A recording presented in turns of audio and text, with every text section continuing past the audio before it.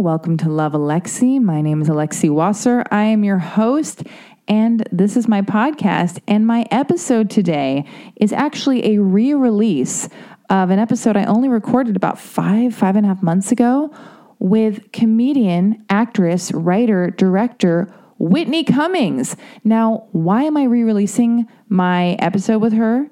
Well, it's because it is in celebration of the fact that Whitney is now engaged. She was proposed to this past Labor Day weekend, and I am so thrilled. Her engagement is meaningful to me.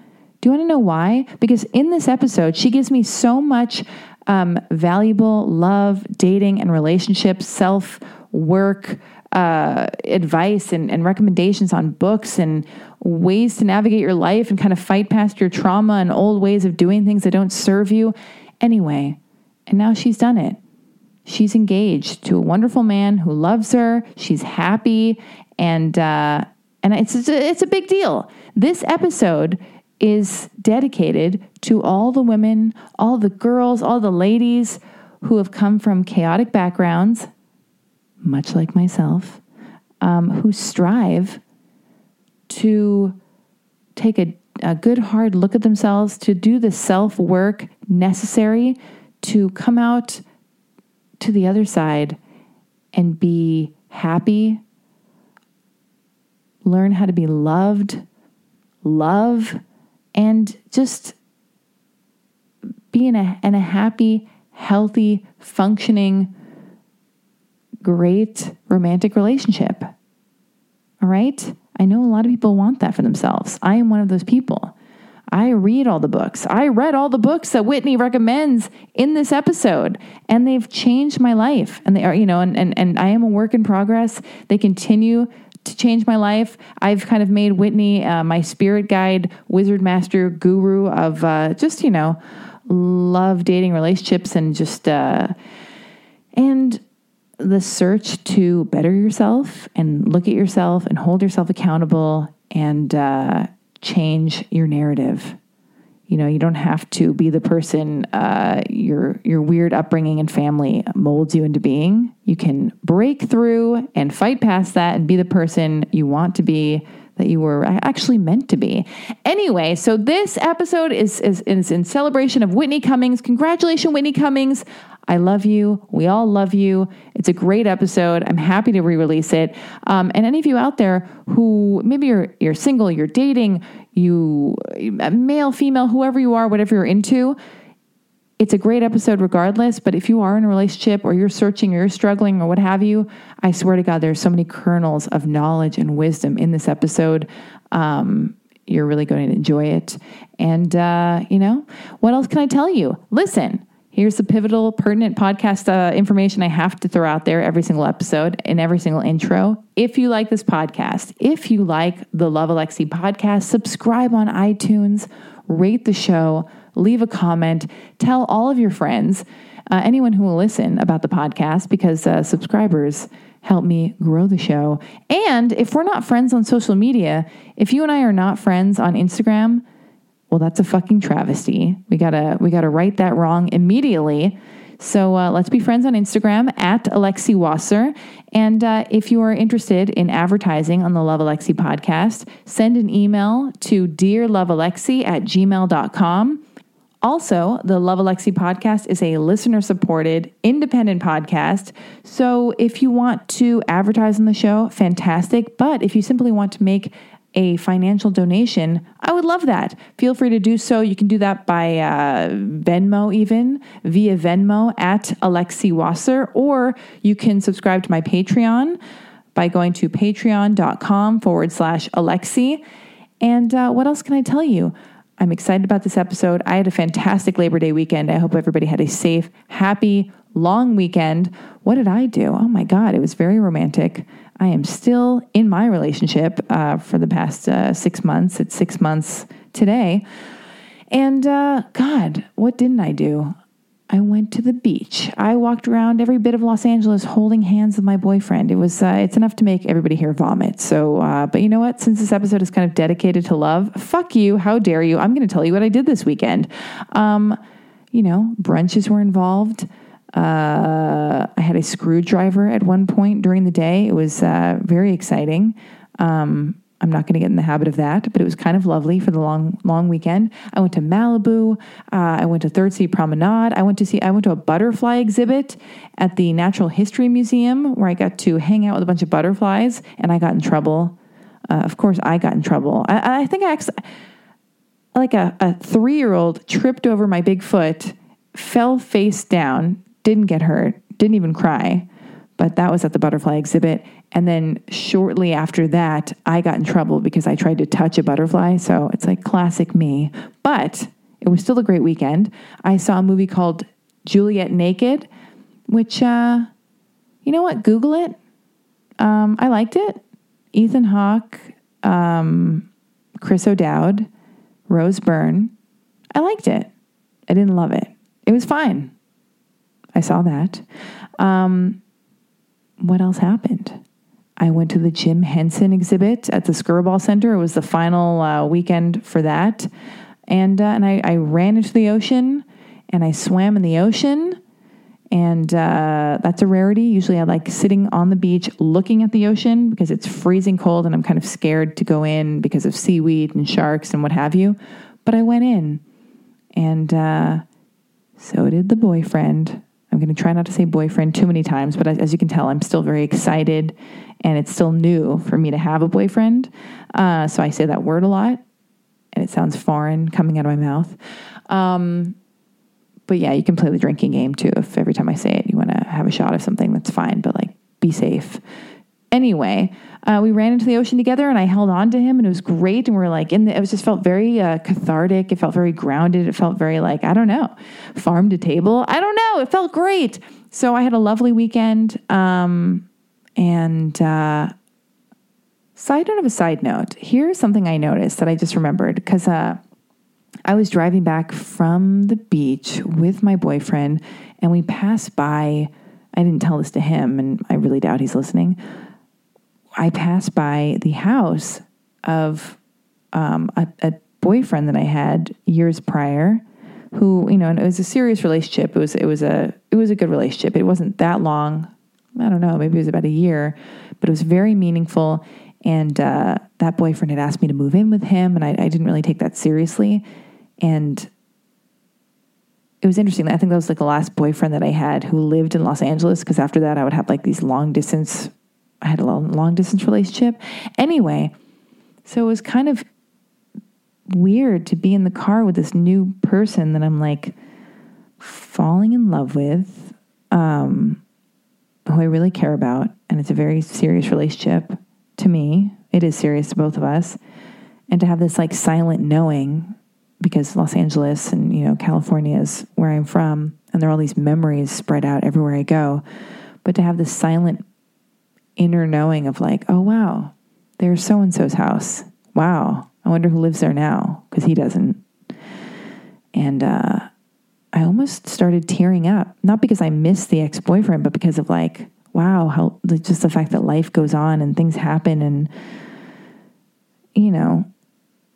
the ebb and flow of life and the past and memories and all these things, and how one person kind of changes you, and maybe things aren't right, or now you know better and wouldn't do the same. I don't know. But also there's also another moment where I just thought about how I'm sure a lot of the relationships I've been in, but in that relationship with this guy that I'm referring to now from the past, whose house I drove past,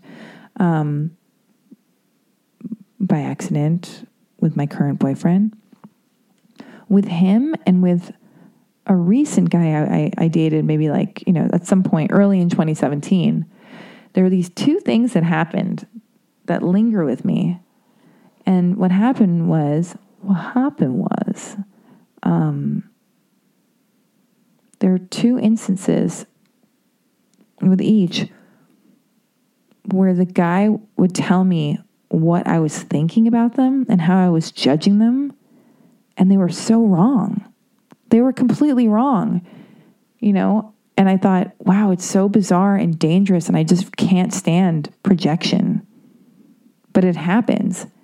And it's so uncomfortable when you're like so close to someone and you have sex with someone and you love someone, or you like really want to be as close to them as possible and more close to them than anybody else. And you really think you're on the same page. And then they like completely misread you. And I know what that feels like, because I do it to people too. Like I'll project how someone feels about me onto them. And I'll tell them like, I know you feel this way, and like I could tell, and blah, blah, and I'm so smart, and I could tell, and I can read it in your face and your actions, and like, I know that's how you feel. And they're like, what are you talking about? But I'm like, I know I'm right. I'm vigilant. Like nobody's going to pull a fast one on me. Or even if I'm not vigilant, I feel it. I feel like I'm so right. Like I can judge somebody's thoughts and like their facial expressions and their intention. But it was such a wake-up call, like when, to be in these situations with these men and they're telling me like what my facial expression meant or how I felt about them in a moment that had gone by. Oh, Alexi, like I knew, when I gave you this thing, or when you walked in and I was laying in bed and I seemed like insecure or weak, you judged me and you didn't like me because I was like, what? No, both of these guys were so wrong. So interesting how you can misread people. It's so nice when you can do somebody give somebody the, what is the word? Like do them the service of like just not assuming because you really never know. And maybe give people the benefit of the doubt when it comes to what they might be thinking of you or whatever. And also like remember that it's none of your business. You're probably wrong. As much as you think you might be right, you're probably wrong. I just think it's an interesting thing. It happens with people all the time where we like, even with Instagram, it's all such a lie, like everybody's like curating this idea of what they look like and this curating like their life and how glamorous it is. And then you actually talk to them on the phone and they're like in debt and miserable and like the opposite of everything you thought is true. It's just like, we have no idea what's really going on inside the minds of people or what's happening in people's lives. Anyway, that's just an aside. I'm going into a deep wormhole in my mind's eye right now, trying to convey these momentary fleeting thoughts that I had over the past few days. Anyway, where was I? Next week on this podcast, I have a brand new episode where I talk to comedian DJ Doug Pound. I call him, that's not his God-given name.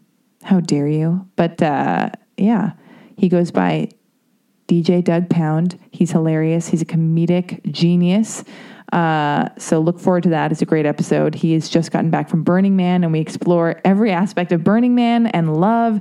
And it's just an existential conversation about feeling stagnant as an artist and how you get over that, and just a lot of great stuff in that conversation. But until then, I want you to sit back, relax, and enjoy this conversation with the newly engaged, always thriving, inspiration, comedian, actress, writer, director, spirit guide guru for me, Whitney Cummings.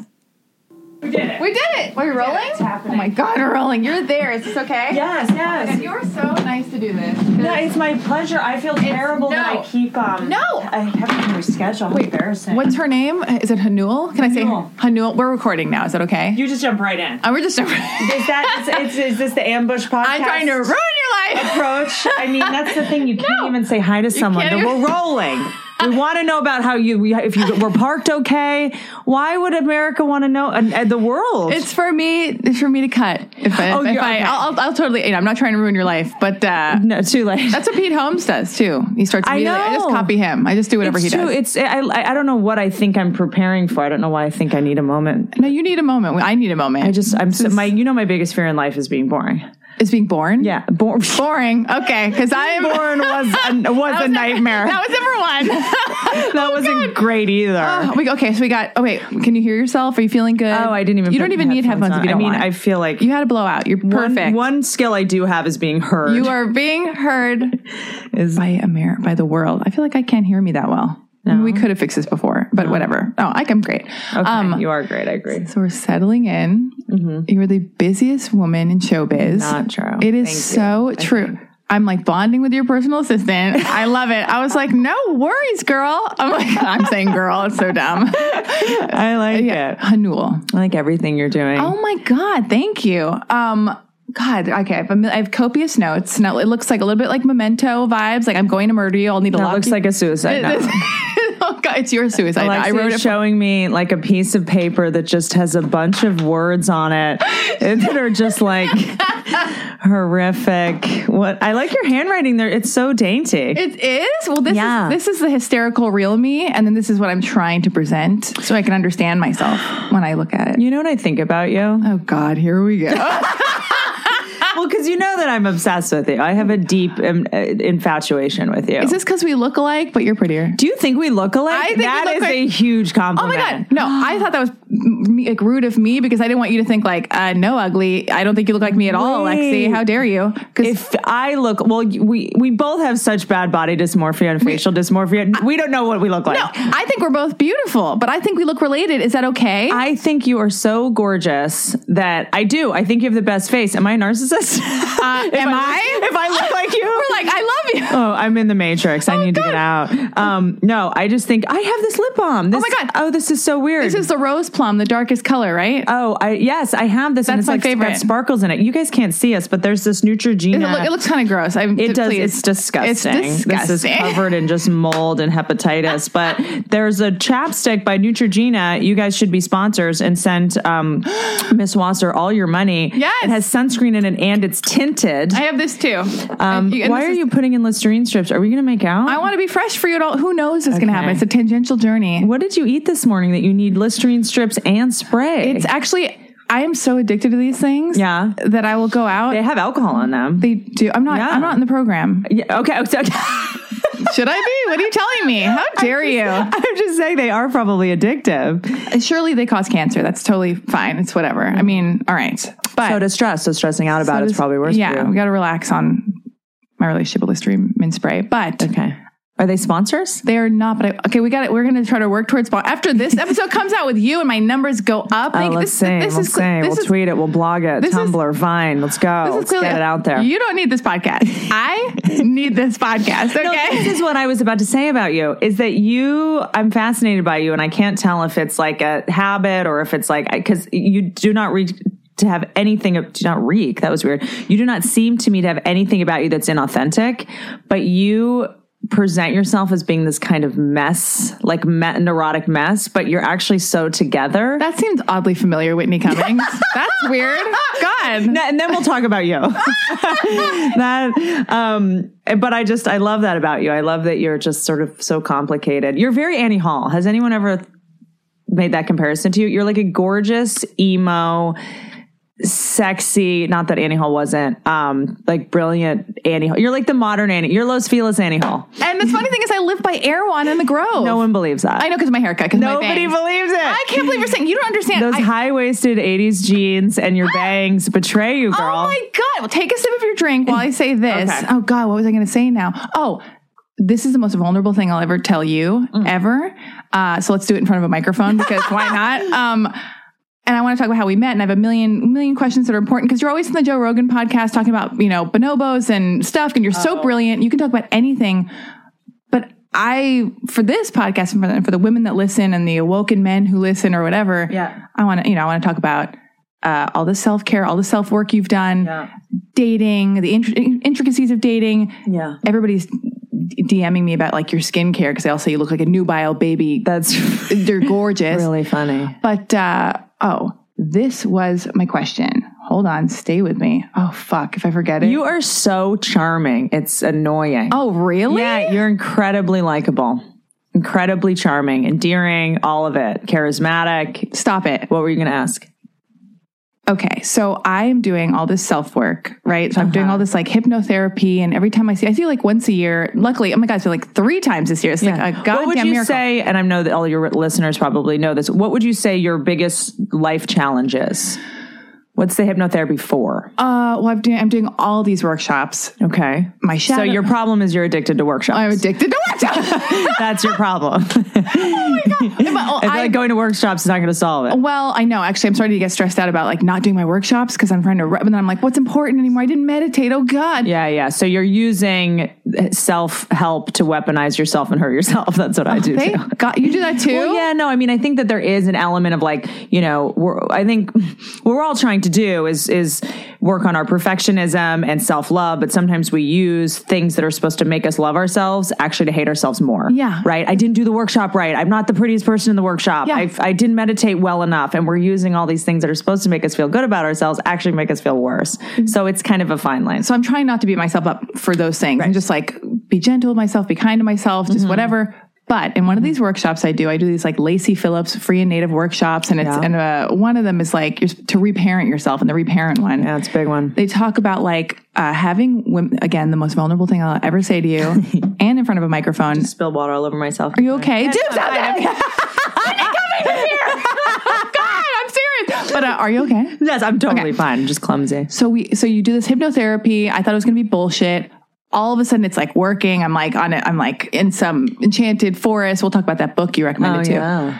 And it's like you're in a room and now conjure up an image of a woman who represents like an expander, someone you look to that you identify with, who is everything you like, just like an example of like a powerhouse woman who inspires you. Yeah. All of a sudden, this is only a few weeks ago, you pop up in my hypnotherapy. No way. I was like, no way. Yeah. No way. And yes. And I'm like having a conversation and you're like in my hypnosis. I'm not going to murder you. I swear. Like that is actually the kindest thing anyone's ever said to me. And that could make me cry. It could make me cry. Yeah. That now I feel pressure to not reveal any flaws about myself. No, because I don't want to be revoked from your dreams. No, but it's a beautiful thing because I will throw it over to you and stop ranting in a minute. Please don't. But like, as a person who's gone through, and I want to talk about your childhood and everything and how you became so driven and how you ended up it's all about you. But yeah, you're this example of like this powerhouse person who it's like as my therapist would say, a lotus flower. You grow through the muck, you go through all the stuff that you need to go through that's problematic and turmoil.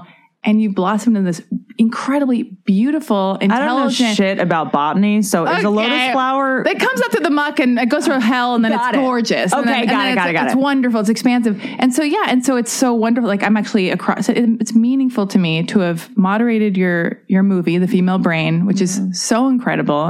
And we will talk about that too. And to sit in front of you and for you to make time to be on my podcast. It's not taken for granted. So thank you. Thank you. I was feeling it taken advantage of until now. I was really feeling like this is a very vampiric environment. No, I'm such a big fan of yours. Let's stop. I'll stop doing that so we can actually dig into something your viewers are like, this is getting real lesbian-y. Just get on with it. Stop Jesus. sucking each other's dicks. Yeah. Jesus. How did you get so driven? Like when did you start doing stand-up? Where'd you come from? It's tricky because I try to, when I go on podcasts, not say anything that is Googleable because I just don't want to waste anybody's time. But it's tricky. It's like the weird part about me being driven, at least in the beginning, I was very much a puppet of my fears and character defects and pain. So it's not, I never want to be like, the reason that I was so driven is because essentially I was very broken and I was very desperate to get attention and love and build a family out of other broken toys, comics, actors, TV sets, whatever. I essentially my motive in the beginning was actually not healthy at all. So that's why it's tricky when people are like, what motivates you? Like, how? And I'm like, it's not a good engine at all. A lot of it was out of a fear of not being enough and defining myself through my productivity and being so desperate for love and attention that I think my brain subconsciously was like, maybe if you get on TV, your dad will love you, So that's not, I know that now there is a healthy motive to be being productive and prolific and ambitious and all those things. But in the beginning, it didn't start off in a particularly healthy way. What's the new motive? The new motive is to be of service. to people and to create the kind of stuff that I wish had been available to me when I was younger and suffering, you know, and was lost, you know. So I made a neurology movie solely, not for the money, not for the fame and accolades or anything, because there's no such thing as a neurology comedy. There's, you know, I made it because I wish it had been available to me when I was 22 and struggling with hormones and everyone telling me I was crazy and thinking I was crazy and getting gaslit and not understanding at all how the engine of my life, my brain, works. How did that come to be? Was that like, because you originally, a pilot was happening, it was called A Lot, right? For Yeah. And that was based on the book that ended up being the movie, The Female Brain? I can't believe you remember that. That was actually a different book. That was a book that was by Maureen Dowd, the journalist. It was called, and for those of you who have no idea what we're talking about, I made a pilot for HBO that didn't end up happening for a litany of reasons. Why? I think it's very important to remind people that I fail all the time. It's because I think that a lot of times when you see things that people have made, you don't realize for every one thing that gets made, 9 things don't get made. And I tested for this pilot, the only pilot I've ever tested for. And you were. Does anyone know what that even means? For those of you that aren't in Hollywood, it basically means when you audition actors, you know, I really wanted someone to, you know, play my friend, and you have them all come in. Alexi came in and she auditioned, and I was just this beguiling unicorn came quiet. in, and I mean it. I mean, you audition hundreds and hundreds of people, and she came in, and I was very, very smitten and taken with her. And so basically, you bring like 3 people to the network. It's very stressful. It's very hard. It's, you know, and possibly the pressure is intense. So it's basically the top 3 finalists, and Lexi was one of them. So I tested, and you were so kind. And when I remember I came back for the second call back, I was so nervous I had to leave the room because I hate auditioning. Do you ever take beta blockers? And you told me. Yes! And I have them in my bag. I took 2 today. Oh yeah. Do you take them too? I take them because I get really bad migraines. Oh, you do? And I have found out after 10 years of figuring out, is it hormonal? Is it from smell? Is it from light? Is it from, you know, vision? I wrote a book all about it. If you guys have migraines, just read it. I can't sum it up here. Name of the book. It's too boring. It's called I'm Fine and Other Lies. And it turns out my migraines are triggered by our internal medicine cabinet, adrenaline and cortisol. So when I get stressed out, my brain produces adrenaline or cortisol. That's when I start not being able to see out of one of my eyes, and then I get a migraine. So I take beta blockers because essentially it stops the production of adrenaline. So if anybody gets nervous auditions, meetings, dates, whatever, it's a nice tool, but you know, it doesn't make you tired. It essentially just makes you less nervous. Yeah, it has no bad side effects. No, I mean, I don't think it does. It's not ideal. Snort it. Everybody snort it. You say we've said that about cigarettes in the 50s. We've said that about a lot of things. So who knows? In 50 years, this could be actually poison. Yeah, but I think it won like a Nobel. It won some kind of prize. I can't remember what it actually won. Some incredible. Well, what's nice about it is it stops you from being nervous without making you tired. Like Xanax, all that shit just makes you groggy. Yeah, I've never tried any of that. But you told me you were like, okay. So I left the room. I came back in, settled into it. You're so loving and kind and graceful, just incredible. At one point, you were like laughing so hard. I stopped because I thought you were giving me a note, and then the director. You make me laugh very hard. I do? Yes. That's how I feel about you. Really? I can't believe it. We should never not be apart. Wait, is that wrong? We should never. Who cares? Anyway, but and then I just remember you like texting me being like, because you were texting me, you got my number. I was like, oh my God, come texting me. It's so crazy. And you were like, come with the beta blockers in your blood, not your purse. Like I said that? When you were like, before I went to go to, you know, HBO or whatever. And I was like, will do. You got it, babe. Like I was like, oh. It's funny the idea of like, get beta blockers. You're like, I have them. It's like, yeah, no, I need you to take them. Yeah, put them in your bloodstream immediately. But okay, wait. So that A Lot was based on this other book by Maureen Dowd. Okay, so A Lot was based on a couple of, it was called A Lot. Let me tell you, it didn't go. And I think I still might do it somewhere. Basically, it was like a lot of reasons it didn't happen, and other networks wanted to do it, but I kind of like stepped back and was like, just let me regroup, because sometimes when I try to force something to happen, I have to really look at what my motives are, you know, and that's another story. But it's based on, for all you women listening and men listening, how about this? I feel like women have kind of worked hard to have a voice, right? And to have hobbies and jobs and careers and da-da-da. And it's kind of new that women have big lives and big personalities and permission to be funny and aggressive and luminary and all of it. And I was in a relationship with a guy who we got in a fight. You know the scene because you read it. And he was like, you know what you are? And, you know, in my brain are like, let me guess, am I bitch? Am I cunt? Like, what, like, of all of the things that I've been called, psycho, what am I? You know, and he goes, you know, you're just a lot. And it was weirdly the most painful insult I've ever heard, because it was like, no, I've worked so hard to be a lot. Like I've worked so hard to be all these things. And now I'm too big for a man that I love. Like I'm too much. I have to make myself smaller. And it was sort of this really pivotal moment in my life where I had to choose, are you going to make yourself smaller and dim your light? Or are you going to stay big and just wait for the person who can match that and handle it? Yeah. And so ultimately, for a lot of reasons, I ended up, going the other way and staying a lot. But I think that, we're in this amazing time where women are, big and being celebrated, but there is a little bit of shame that comes up for me of, are you being too big? Are you too ambitious? Are you too loud? Are you talking too much? Yeah. And I constantly sort of struggle with that. So how do you strike a balance? Because I read something where you're saying how now are you in a relationship now? I am. You are? 15 months. 15 months?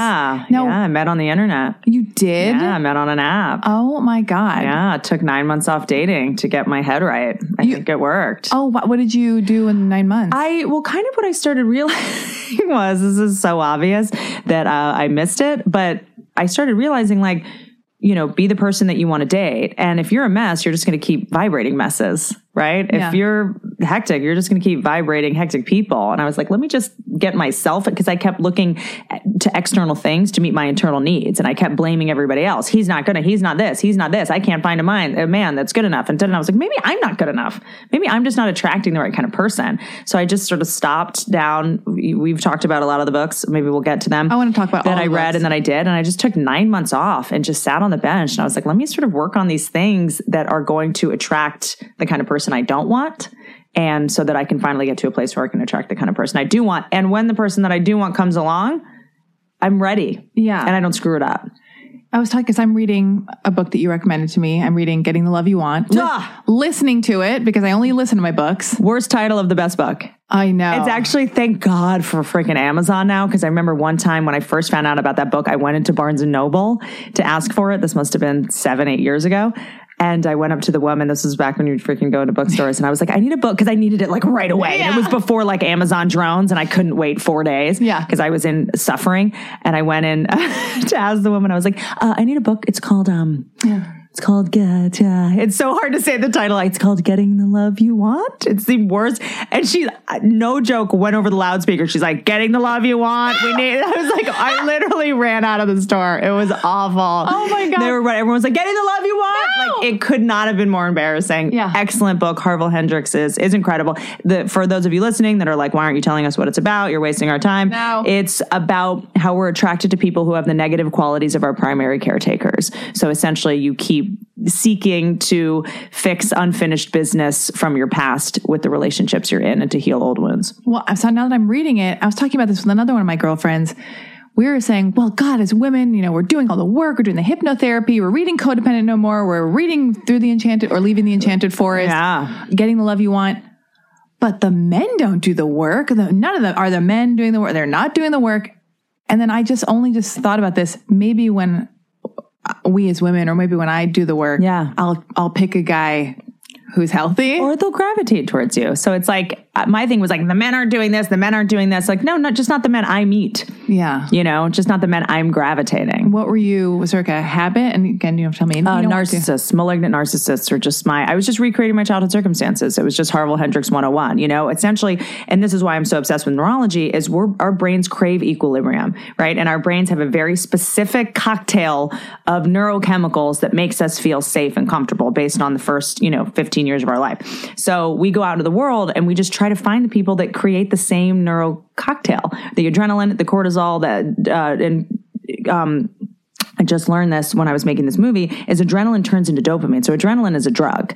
Dopamine is what you get from cocaine and weed and all this stuff. So if someone gives you adrenaline, i.e. makes you nervous, scared, panicked, you're going to get dopamine out of that. So we get addicted to negative situations very quickly. That's all I do. Right. So it's kind of a fascinating thing and a great way to have compassion for yourself if you keep being in bad relationships and are sort of addicted to the drama and the passion and the fighting. That's a very, very real addiction that I had to do 28 days, no adrenaline, to try to wean my brain off it. How did you do that? I basically did put my phone, when I used my phone, I had to put, I didn't check email and stuff. I had somebody else check email and text and stuff for me for a while and only give me things before that, just not bring me any fires.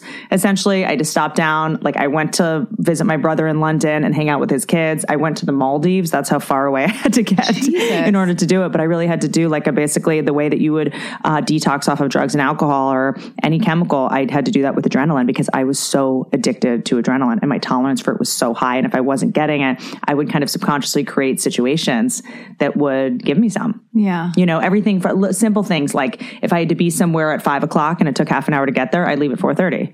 Oh, shit. No, you don't cut it that close. You leave at 4:15 and allow for life to happen for, an accident, or you run into a friend, or you need to stop and get coffee, or if you need to pee or whatever. I was constantly putting myself in a situation where I was always going to have as much adrenaline as possible. Oh, is that why people procrastinate? Sure. Well, procrastination Writing? For me, procrastination is, and this is like a 12-step thing, but it has to do with perfectionism. Perfectionism leads to procrastination, which leads to paralysis. So for me, I procrastinate because if it's not perfect, I can't keep going. Yeah. So that's a tricky thing for me. Oh God, I know we're all over the place. It's tangential, and I don't want to lose the track of.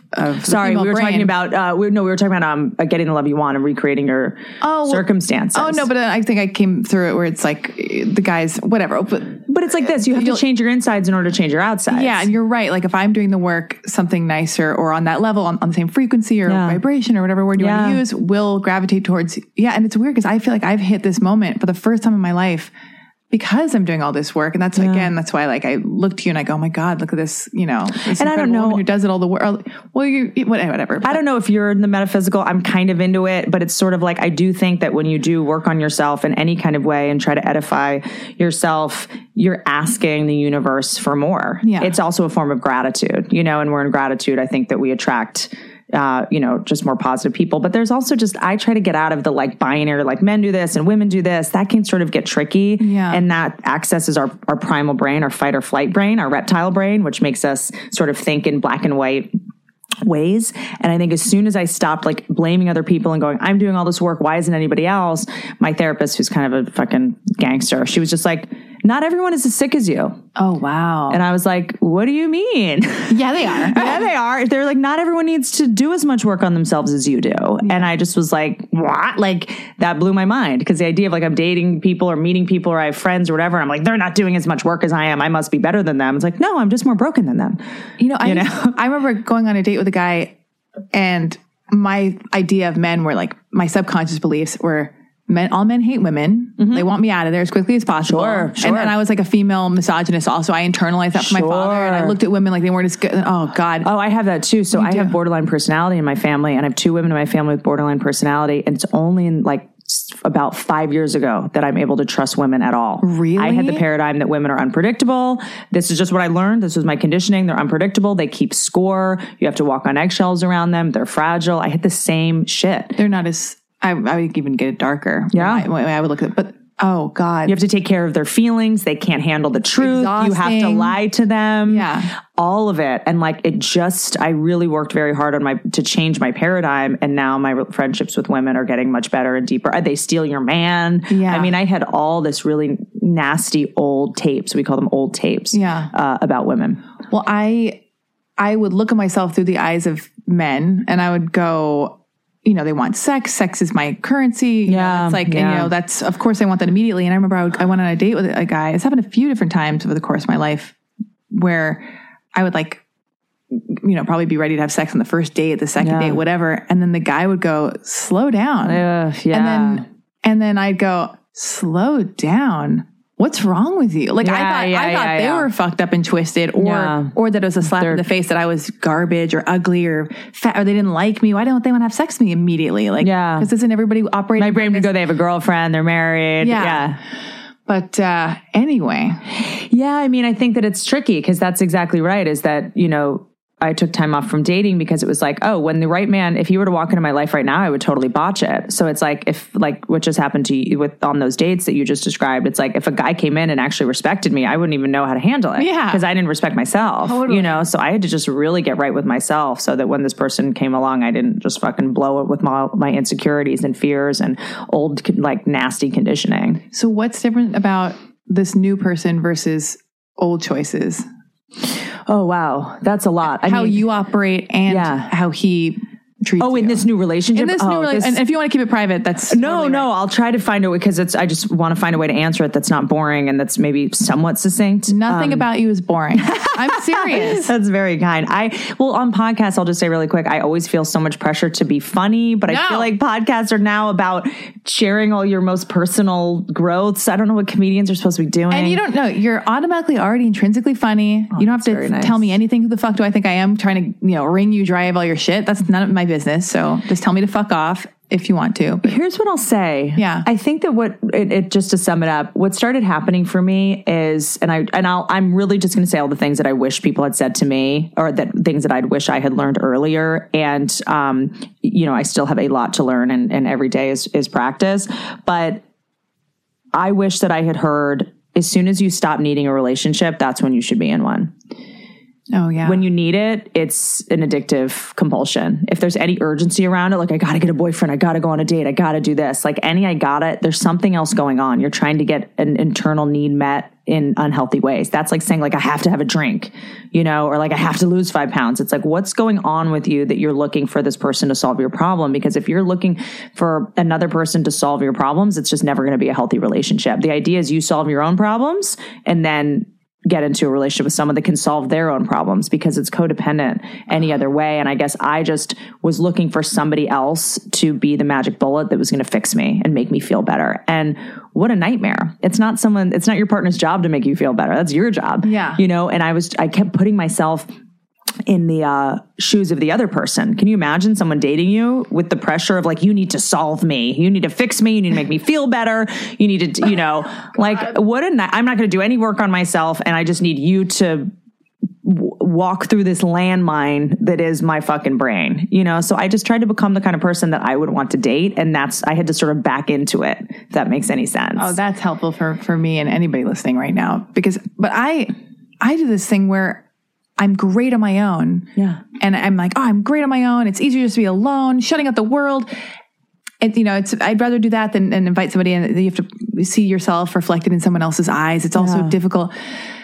But then that's just like a coping But if mechanism. you're the person that you want to be, it's fine to be reflected in someone else's eyes because you can look at the person that you're proud of. So it's like, become the person that you're proud of so that when someone does reflect who you are back to you, you like what you see. You like what you see. So that's why I took that time off. Well, what about when you date someone and you do open yourself up to somebody? I guess it's everything you just described. And you're like, but I want him to do it this way. Or I want him to text me. That's perfectionism. That's like, I want him to, if he doesn't, I just have all these rules I don't realize I have until I'm dating. Sure. So I'm solid on my own and very content and happy and I think fulfilled and 100%. But then the minute there's another person, all of a sudden they're living in my brain. I'm functioning. We're women. We can do a million different things.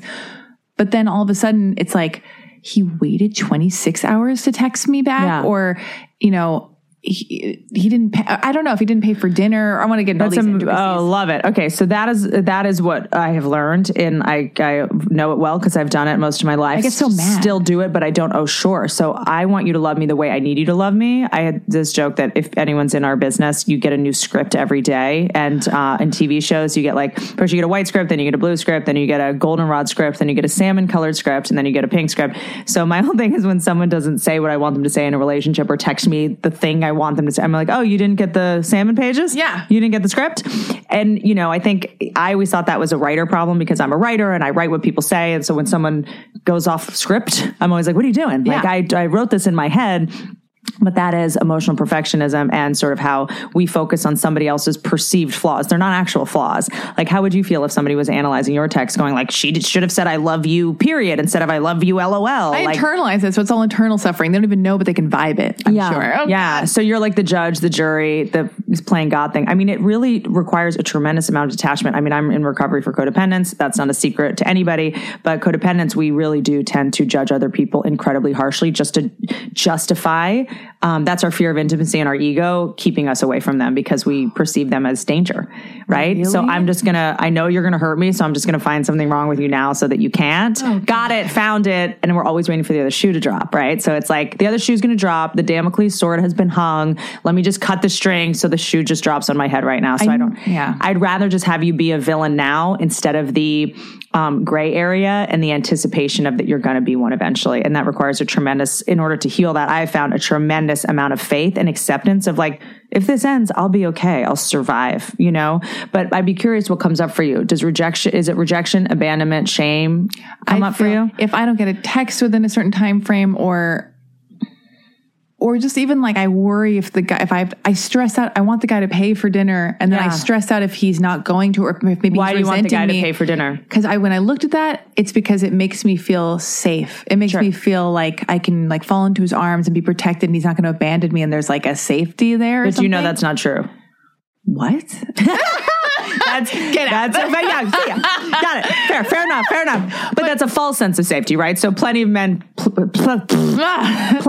pay for women's dinner all the time, cheat on them, leave them, beat them, abandon them, etc. So paying for dinner, if it was that easy, we would have no problems. Something my therapist once said that, blew my fucking mind is I go, what he did made me feel abandoned. And she just goes, Whitney, adults can't be abandoned. You have your own place to live. You have a car. So that's old. Yeah. So your inner child is coming into play somehow. And so that's between you and your inner child. That's not like an adult expectation. I was just like, brain explode.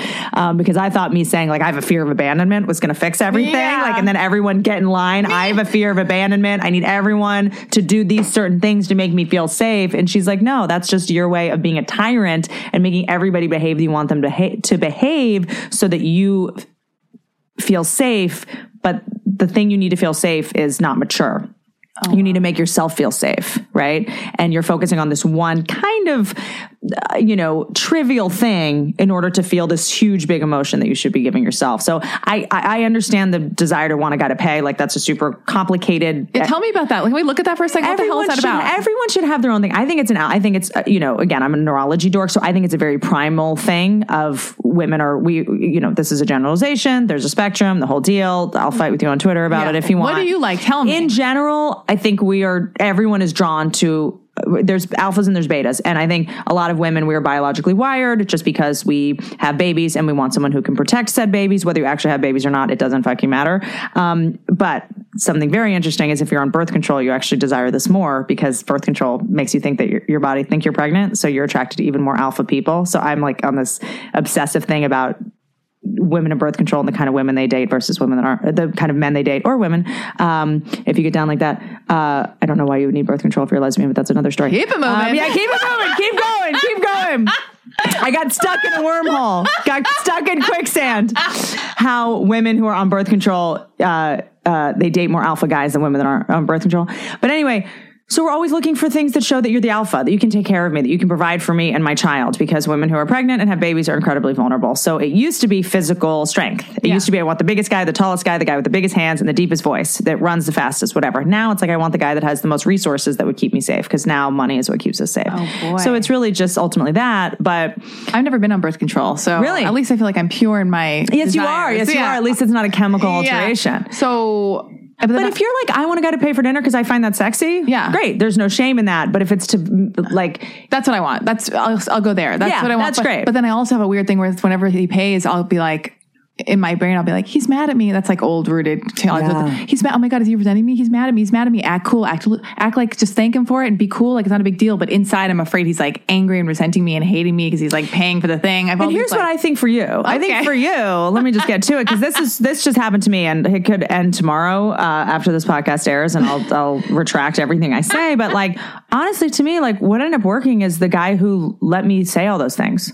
Like I happen to be with someone now. I'm like, hey, if you pay, I feel uncomfortable. But if you don't pay, I feel uncomfortable. What should we do? And he's just like, let's talk about it. Yeah. Like I think the key that what I'm hearing, if I can mirror you back, is like, that ultimately you just need someone you can air all these insecurities and fears with, who's just going to think it's interesting and funny. And God, I hope like, we'll figure it out together. Because the thing that actually I think is the conflict is that you have to keep all this secret. Oh God, that is, well, somebody just broke me open and her name is Whitney Cummings. I actually don't think the paying for it is the thing. I think it's that you can't talk about the paying for it with whatever guy you're with. Yeah. That your guy is the one that on the first date you're like, ah, and you get to be yourself and this kind of Annie Hall, like beautiful mess. And they're willing to dig in to how to make you feel safe in ways that don't involve money or whatever. I mean, it's interesting. Kind of had the opposite. When men pay for me, I get uncomfortable because I think they're keeping score. Like you said, like, oh, he paid, now I have to do this and this, and now I have to kiss him or I have to sleep with him or whatever. Yeah. So I always felt comfortable paying because it made me feel like I had power, which is of course a false sense of power. So we were trying to get the same needs met, but in opposite ways. No, but and I relate because also, if I'm really not attracted to a guy and it's kind of a murky situation and we're at dinner and I don't want him to expect anything of me. Yeah. I will pay. I'm like offering to split it. I am offering to pay immediately because the money signifies power and control or whatever. Sure. But for you in dating, so I heard that you don't let your current boyfriend see your comedy. No. Is that so? Because that is such an interesting thing when you're a performer, a writer, even if you write songs, any kind of performer. Yeah. How do you find the balance of protecting your relationship and then also being completely authentic and making other people feel less alone, using your personal life in your work? What do you do? I'm big on, it took me a long time to figure out what to bring to my partner and what not to bring to my partner, and like to not,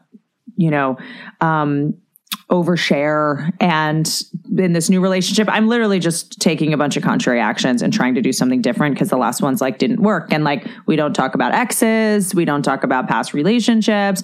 I talk a little bit about kind of what happened to me and like the tricky moments in my past that might be useful for him to know. But I'm not sure. I don't want my partner to see me as a victim, and I don't want to feel pitied. And I, for the first time, am not using a victim angle to try to get love, which is new. That's cool for me. Cause I used to think that's how you get someone to stay, or like I thought intimacy was like you share everything with the person. That's not necessarily intimacy. Yeah. That's sometimes, trying to control them, trying to manipulate them, or just like oversharing and making them feel exhausted. It's exhausted. I always feel exhausting. Yeah. And so I think it's really important to figure out, okay, what do you take to your girlfriends? What do you take to your therapist or your whatever you do? What do you take to your family? What do you take to I take things to animals. What do you take to your animals? Horses? Yeah. Horse therapy, dogs. What do you take to your boyfriend? And for me, like, I only take things to my primary romantic relationship unless I think it's going to strengthen, deepen, entertain, or, be fun. Like, I don't think everyone needs to know everything. So he hasn't read my book. He hasn't? No. And you're okay with that? I'm okay with that because it's not for him. I strongly believe that comedy is for strangers. I love this. So important. I don't think it's for our friends. I don't really invite my friends to come to, they'll come see me like to my tapings. They'll come to, it's just, I have a hard time, and I'm not saying that this is healthy. I'm not saying this is like the answer yet. He did, my boyfriend did see my last HBO special, because it was starting to get a little bit weird and I wanted him to see some of it, but I'm talking about sex and guys and squirting and, I wouldn't want to see it if he was doing it, and I also, don't want a relationship to be built on me having some kind of alleged power in any way. I think that when you see a woman on stage, it's very masculine and it's very alpha and it doesn't really relate to our relationship. So it's kind of just like, you don't have guys come and sit in on your podcast. This is the only job where people are like, why doesn't your boyfriend go to work with you? It's like in no other career does that happen. So I think it's important to kind of separate church and state sometimes. And do you ever struggle with like, he doesn't really know me, or like he doesn't know all that's why it's working. Yeah.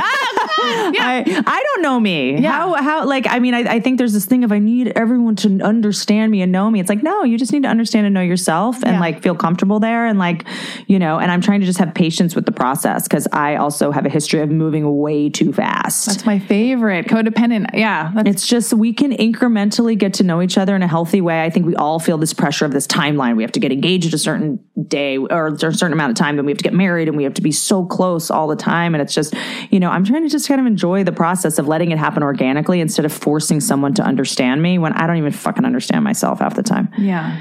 And all those things are like the tools to learn about yourself, whether it's like writing a comedy or, I don't know, writing a book. And anyway. Yeah. And I guess I also don't want to be so defined by my career in any way. And I don't, in my relationship, at least, I kind of just want to be his girlfriend sometimes. And I think we all have to fight for that, especially as women are getting, are so ambitious right now, have so much going on. It's like, that's amazing. And he should celebrate that and let you shine. But I don't want to use it as a tool to like control him or like seem like an authority figure to him. It's such a delicate balance because it's also, think about it. I also know, and not that my comedy makes men fall in love with me, but I also know that like he does love me for me, because I think I used to sort of push like, look at all my prizes at a guy early. And then later I'd start questioning, oh, maybe he's just with me for this and this and this. Cause I have dated guys that have, used me for stuff and it got really tricky. Yeah. I'm sure everyone's gone through that. And,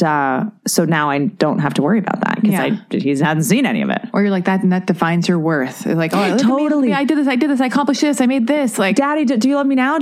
He's not your dad. I mean, I literally programmed him. We joke about it in my phone when we first started dating, not your dad. Oh God. Just because you're not my dad. Like I'm not going to get my validation from you. I'm not going to get my self-worth from you. I'm not going to try to impress you. I mean, I found myself when I still slip a little bit. When we first started dating. I'm like, I'm going to this meeting with a guy head of Paramount. And I'm just like, what am I doing? Yes! Why am I bragging? What are you going to like? That's such a turn on for men to brag about how important your meetings are. I was just like, ugh, what are you doing? He's not my dad. Yeah. Stop. Yeah. Stop trying to impress your spouse. I actually know that our relationship's going well when I can just be boring and lame. And even if something does happen, I don't even have to tell him. That is so incredible. Find out. Yeah.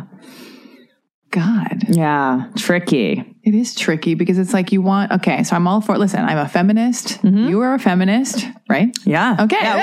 Can you imagine? I don't know what that means. Like, it's such a tricky, I love that has like a stink on it now. And then I get all into like, I'm a humanist. What am I doing? Because feminist is like I just don't think that being pro women, you have to be anti-man. And I think for some reason feminists got this tinge on it recently. I don't think a tinge was on it a long time ago. Oh, really? And I think it's still, I don't know what's going on, but here's what I was going to say. Who isn't a feminist? It's just so weird. That's the craziest thing. Yeah. People who say they aren't feminists. Who? But I don't know. Sometimes Betsy DeVos? I don't know. I mean, who is that? Does she have something to do with the flag? I think it's Betsy Ross. Who's Betsy DeVos? Oh my God, I'm cutting this out to make myself look good. You better not cut it out because to know Betsy Ross is actually way more impressive than to know Betsy DeVos. I'm like, I love you. If you cut that out, I would not cutting it out. We'll sue you. I am not cutting it out. I don't even know what for. But I want equal rights. You want everything to be, women want to be treated as human beings. Oh, yeah. What are you drinking here? I'm drinking a turmeric juice. Is this from Moon Juice? No, it's from Creation. Creation. Mm-hmm. Oh God. Okay. Not all these people are from LA. We gotta stay universal. That's their problem. We gotta stay relatable. All right. You guys, I'm drinking a turmeric juice just to make that exchange meaningful because I cracked my back. I'm not gonna curse. No, I want you to curse. I'm like upset you cracked your back. When I said I cracked my back, Lexi just slammed the table with both hands like Leonardo DiCaprio did in Django. I'm just trying to be codependent with you, It's turmeric because I have inflammation stuff. We all do. Yeah. Right. Anyway, keep going. I'm just saying, I want equal rights. We're women. We want to be treated like human beings and thoughtfully and gracefully, yakety schmackety. But we are not the same. Men and women are different, and is a delicate balance. What? Now you tell me. Spoiler alert. But finding this balance of like, because I would do the same thing where it's like he needs to listen to every podcast, everything I've ever thought, felt, no, he doesn't. written, and now it's mystery is the new intimacy. Yeah. Well, now it's like. That's all I crave is intimacy. I don't want to fuck some dude immediately. I don't want to like have intimacy means saying no. I'm not going to have sex with you for 6 months. 6 months? Sure. I'm doing 6 weeks. Why not? Great. 6 weeks is good. 6 months? So sure. Why not? Did you do that? Whatever you want. I didn't do 6. Well, he lived in a different city, so it might have been 4 or 5. Yeah. Wow. And that's God. I'm going to try to go as long as I can. Yeah. Oh my God. all right. You should. I respect that. But yeah, with the delicate balance of like the dating and who pays and alpha and what you share when you're strong, when you are a lot or, have a big personality. Yeah. Who are your friends? Who are your closest friends? Somebody asked me this on New Year's Eve. Like, when I think I rarely do drugs, but I was on ecstasy, and I was like, are we all having fun at this party? Are we having fun? And the girl was like, I am. I came with my friends. Do you have friends? And she meant, do you have friends at the party? But I was so high, I went, I don't know. Do I? And I was like, who are my friends? But I mean, what was the aftermath of that? Did you ever come to an answer, a conclusion? I was like, what was my problem? I have tons of friends. You do? I do have friends. Yeah? Yeah. But, I can't tell if you're trying to talk me into it or talk yourself into that. I'm just trying to figure out what the fuck my point is here. But I was asking. I don't have I used to have tons of friends. But I realized later they were all acquaintances, and it was a way to kind of keep people at arm's length. Keep people at arm's length. It was like I had 50 friends, and I would have girls' nights, and I had 50 girls over, and we'd all hang. But I wasn't. It was by way of hiding in plain sight. Oh wow! So now I'm working on truly intimate friendships with equals that aren't superficial. Yeah. That's nicer. Then you're not spread so thin and they're deeper and it's intimacy within your friendships. We're designed to have 2 hours of eye contact a day. That's this podcast. I know. That's literally the only reason I'm here. Yeah. I had to get...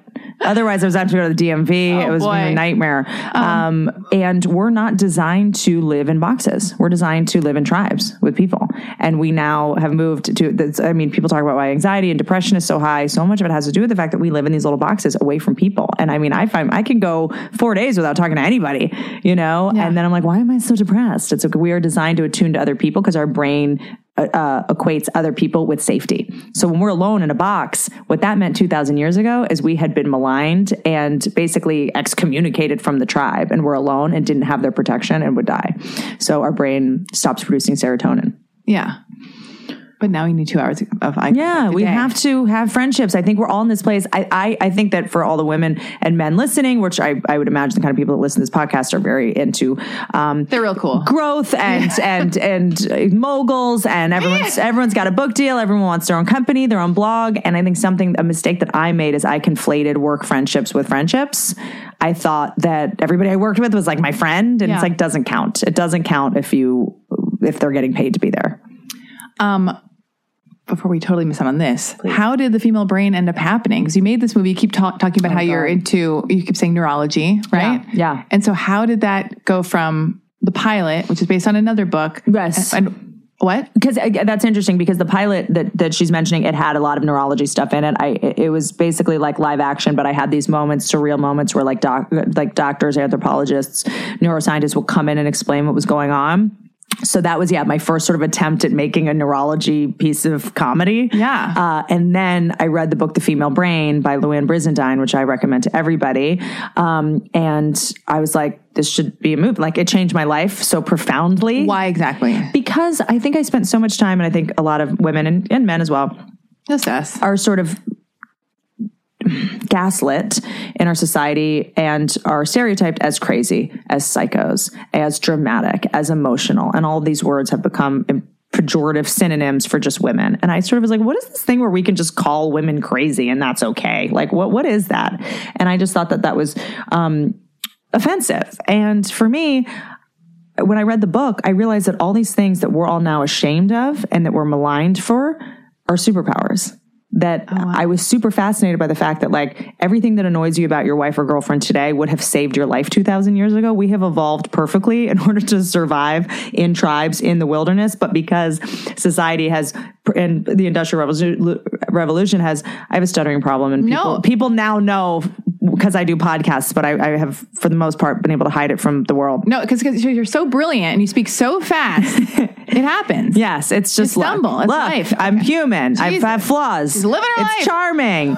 Guys love it. It's a weakness. Keep going. And so basically we've evolved so fast technologically that we haven't evolved fast enough to sort of course correct our neurology. So it's like the thing that, the same part of the brain that, your girlfriend looks at your phone and is like, who's that texting you, is the same part of the brain that 2,000 years ago would have said, oh, there's a lion, we got to move.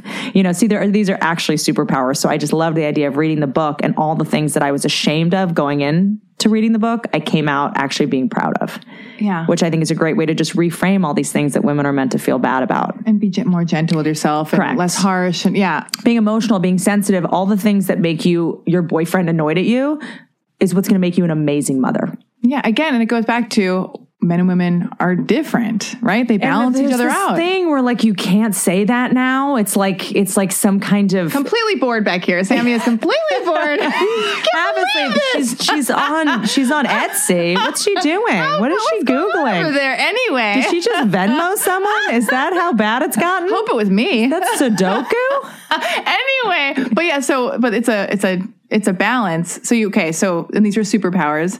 So go on. So I just thought that was an amazing concept, and I kind of wanted, but I can't get a bunch of people to read a neurology book. How boring. And so I was like, let me try to figure out a way to get a bunch of famous, sexy, funny people into a movie and sneak neurology in a way that's entertaining and not didactic or what lame. year? So what year was this? When did this all start? So through a lot, the pilot. Well, I actually did my second stand-up special, which is called I Love You.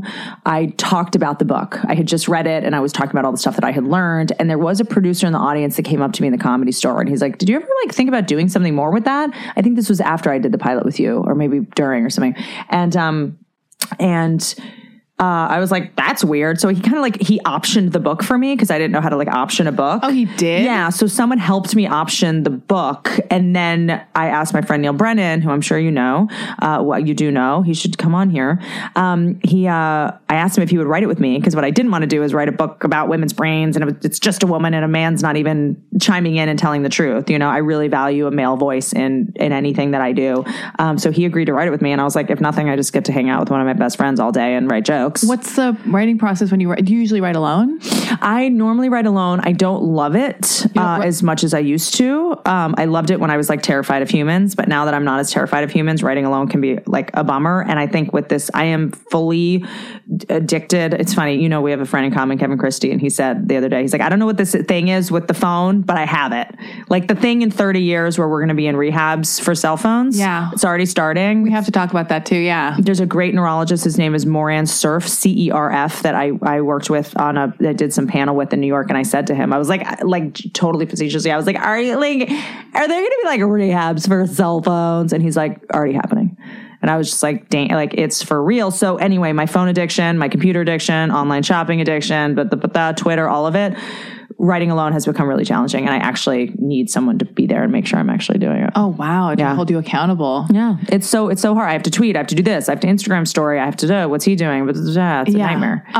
So how many years ago is this? This is okay. That must have been 2 years ago. It must have been, I feel like 4 years ago is when I got approached about getting the book optioned. It took a year for me to even take it seriously, because it's so funny. In our business, all you want is someone to make something, and you're fighting so hard to get something made, and then someone actually tries to do it, and you're suspicious. Yeah. It's playing hard to get. You're just it's totally. When a guy actually likes you, you're next. Yeah. You're what is this? I didn't even, it's for the first time someone came and was like, I'll make a movie for you. Yeah. And I was like, no, thank you, sir. I'd much rather chase things that are never going to happen. Totally. And so then Neil and I wrote it. How long did it take? Neil and I? Yeah. I want to say 6 months. How many drafts within that? We had kind of an amazing experience. It was really therapeutic. I recommend to anybody, if you have a platonic male best friend, which everybody I believe should have, doesn't have to be your best friend, but truly platonic male friendships I think are so important for women and so healing.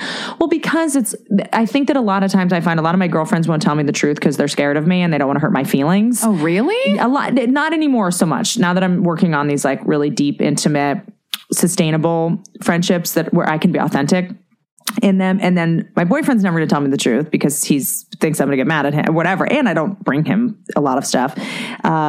So I find that platonic male friends really tell me the truth, because it's not I'm not going to sleep with them. I'm not going to punish them, and don't worry about my feelings. So those relationships have been really healing for me. I got to hang out with Kevin Christie more. I feel like he could be that for me. Yeah, he's yours though. He's my best yours. friend. Okay, yeah, okay. Yeah, but you can. I'll borrow him sometimes. I'll dole him out to you. Okay, thank you. I'm, Kevin Christie actually, let me tell you, has been honestly is one of the most healing people in my life, because I had similarly this thing of all men are, this, all men lie, all men whatever. And spending time with him has sort of given me a paradigm of like healing. Because he's an example of a good man. The greatest. Is he? And he should not be on Raya. He doesn't want to be on Raya, right? No, I think he's seeing someone. We can't. Oh, we can't. Yeah, we can. We can leave this in. He'd love it. Yeah, no, leave in. Yes, he's the greatest. But I think platonic male friends that aren't, setting you back in terms of your paradigm of what a man is are really important and really healing. Oh yeah, I've had to cut out certain men who I realize I'm so uncomfortable and staticky around them.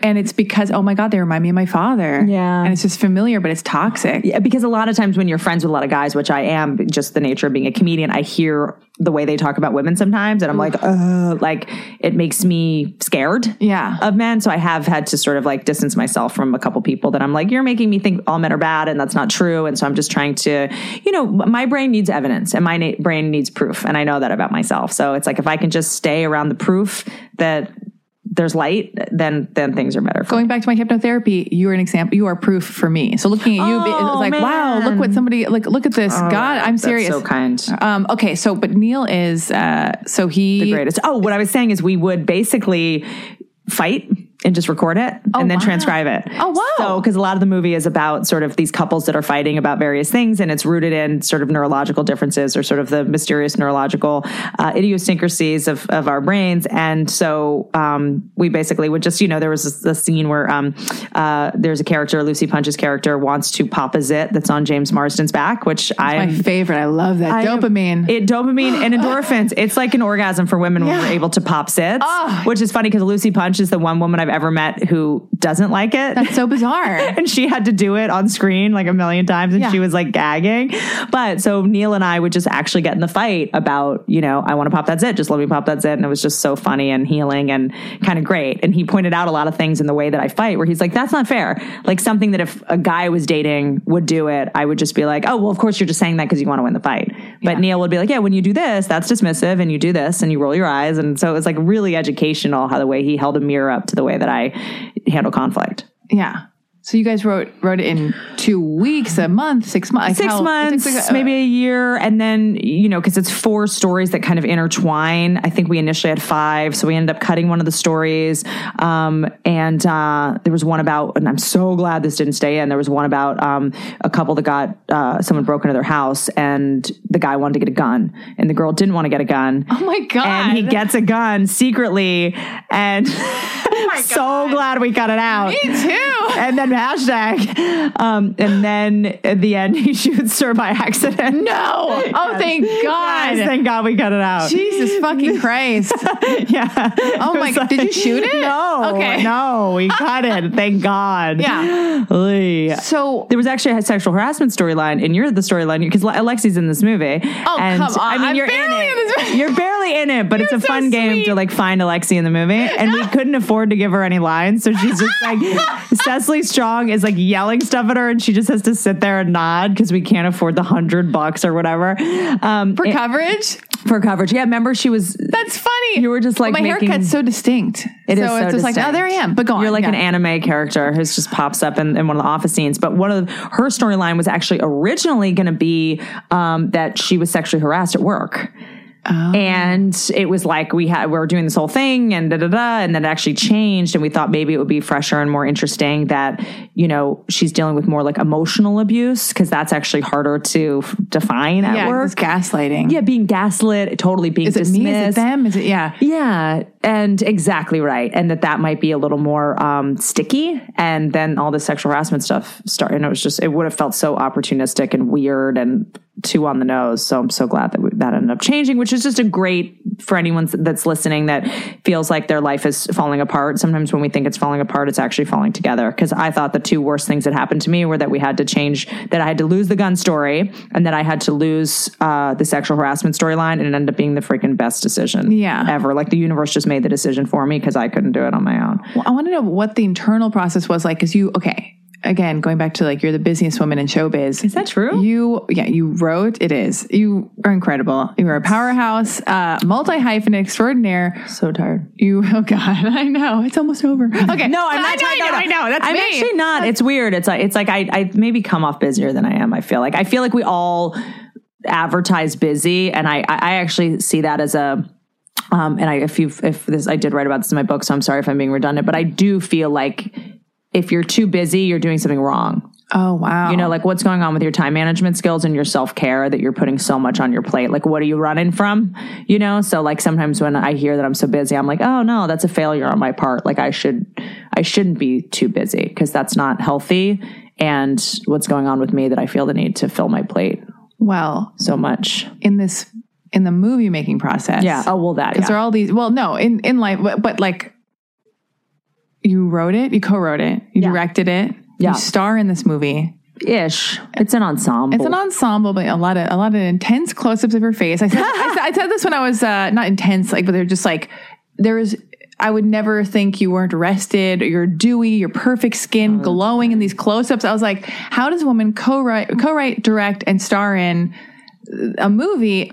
And you're interacting with people. Tell me what it was like to bring the cast together, get it all actually to come to life, and then walk through it and all the internal battles you may have faced. It's interesting because I was thinking about your texting thing, and I think with the guy and are they texting the right way? I think for me, it was actually an amazing thing for my relationship to direct a movie, or in all my relationships, because you really have to detach from other people's behavior on a grand scale under a tremendous amount of pressure. So it's like when you have 200 people and you need them to all do certain things and nobody's doing what you want them to do, or they're not doing it the way you think. It's like our brains can always find a way to criticize somebody if we want to, you know? And it was like, there was just no time to focus on people's shortcomings. And so it was actually a great exercise in being like, all right, that's good enough. That's good. You know what? Fine. I don't like the way you said that, but I don't have time to internalize it, or to attach to this right now, or to, you know, find a way to get in an argument. Like, it was sort of a great way to learn forgiveness, moment to moment forgiveness, and to let things kind of roll off and not take that shit so personally. It was just sort of a mass education, and like, nobody's going out of their way to hurt your feelings. No one's thinking about your feelings. They're too busy. Everyone's too busy to think about your feelings. You know, I get so in this thing about like, everyone's mad at me and I shouldn't have said that. And that was so stupid. And, you know, someone said something to me once. It's, you know, I admire a lot, and their, edification of themselves is sort of the quote that we obsess over what other people think of us until we realize they're not thinking about you. And you're like, why aren't they thinking about Why aren't they? Why? Yeah. What is that? Okay, I'll change that right now. Yeah. And it's like, most people are, you know, leave a thing, because sometimes I'll leave a lunch. I'm like, you shouldn't have said that. You shouldn't have done that. You talk too much. And I'm just like, they're leaving doing the same thing. They're going, why'd you say that? Or they're just moving on with their fucking day. Yeah. You know, so Neil Brennan, I'll bring him up again. He did this song on Instagram. It's called Nobody's Mad at You. Did you see it? Yeah. It's like, nobody's mad at you. No one's thinking about you. And if they are mad at you, like, that's, you know, maybe they shouldn't be in your life. So, and that's a red flag. So that it was like a great crash course in that.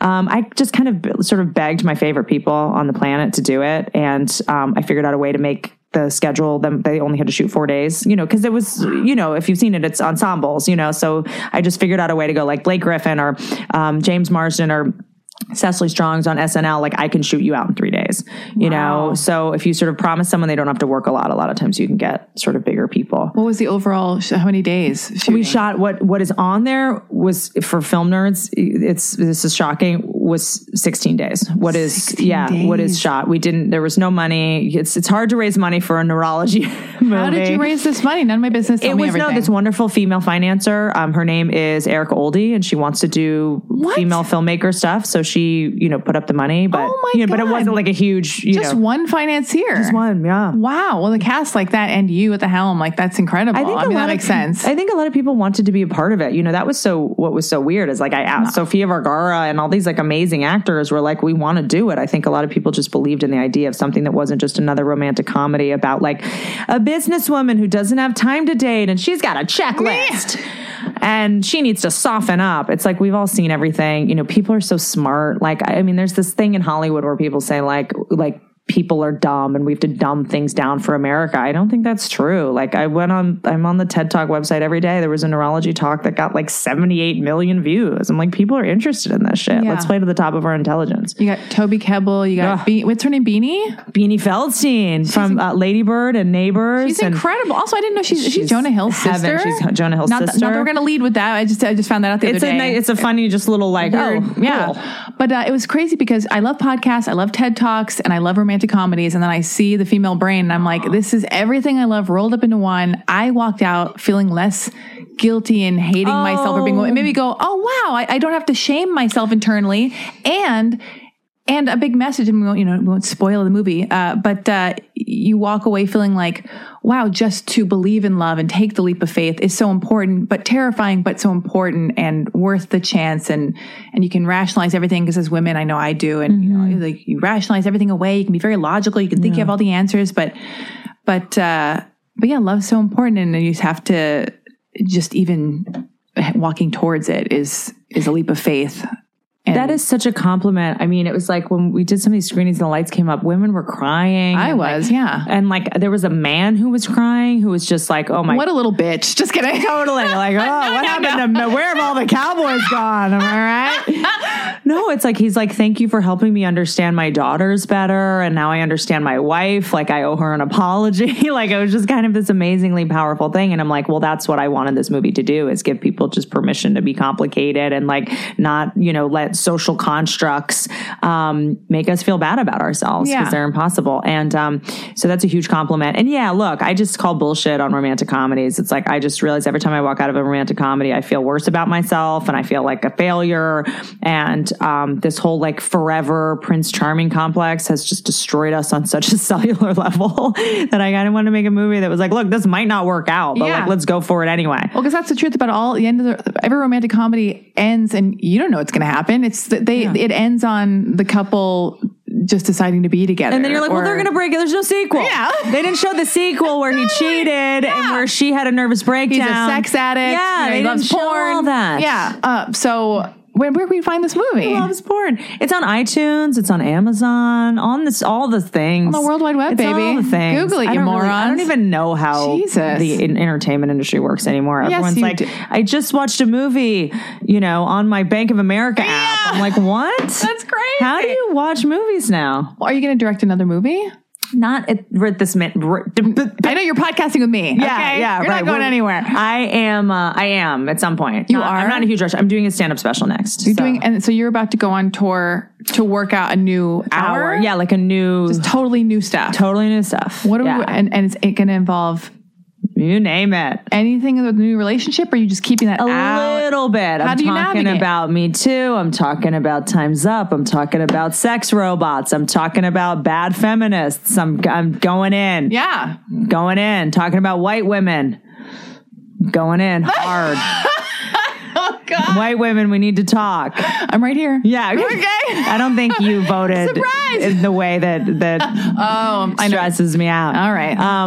But yeah, so we're all, she's ready for, do you guys know what's happening? Getting minty fresh. There's no video on this podcast. No video. You guys don't understand that, they heard the Alexi has like it's like a yard sale. I'm looking at a yard sale. A yard sale? Come on. It's a compact from CVS. It's my Neutrogena Revitalizing Lip Balm, and it's 2 different things of Listerine to make me fresh for you. She's just got like all sorts of little... You're the most famous person I've ever had on the podcast. That's not true. I've had Barack Obama on this podcast, and he's nowhere near as famous as you. That's a lie. You are the most famous. This does look... She's got a CVS... It's all oily and greasy. Don't touch that shit. You're better than that. She's got a... No, I'm not. She's got a compact that's got the Versace the Versace pattern around it. Oh, thank you. But I feel like this isn't Versace. Surely not. Give it back.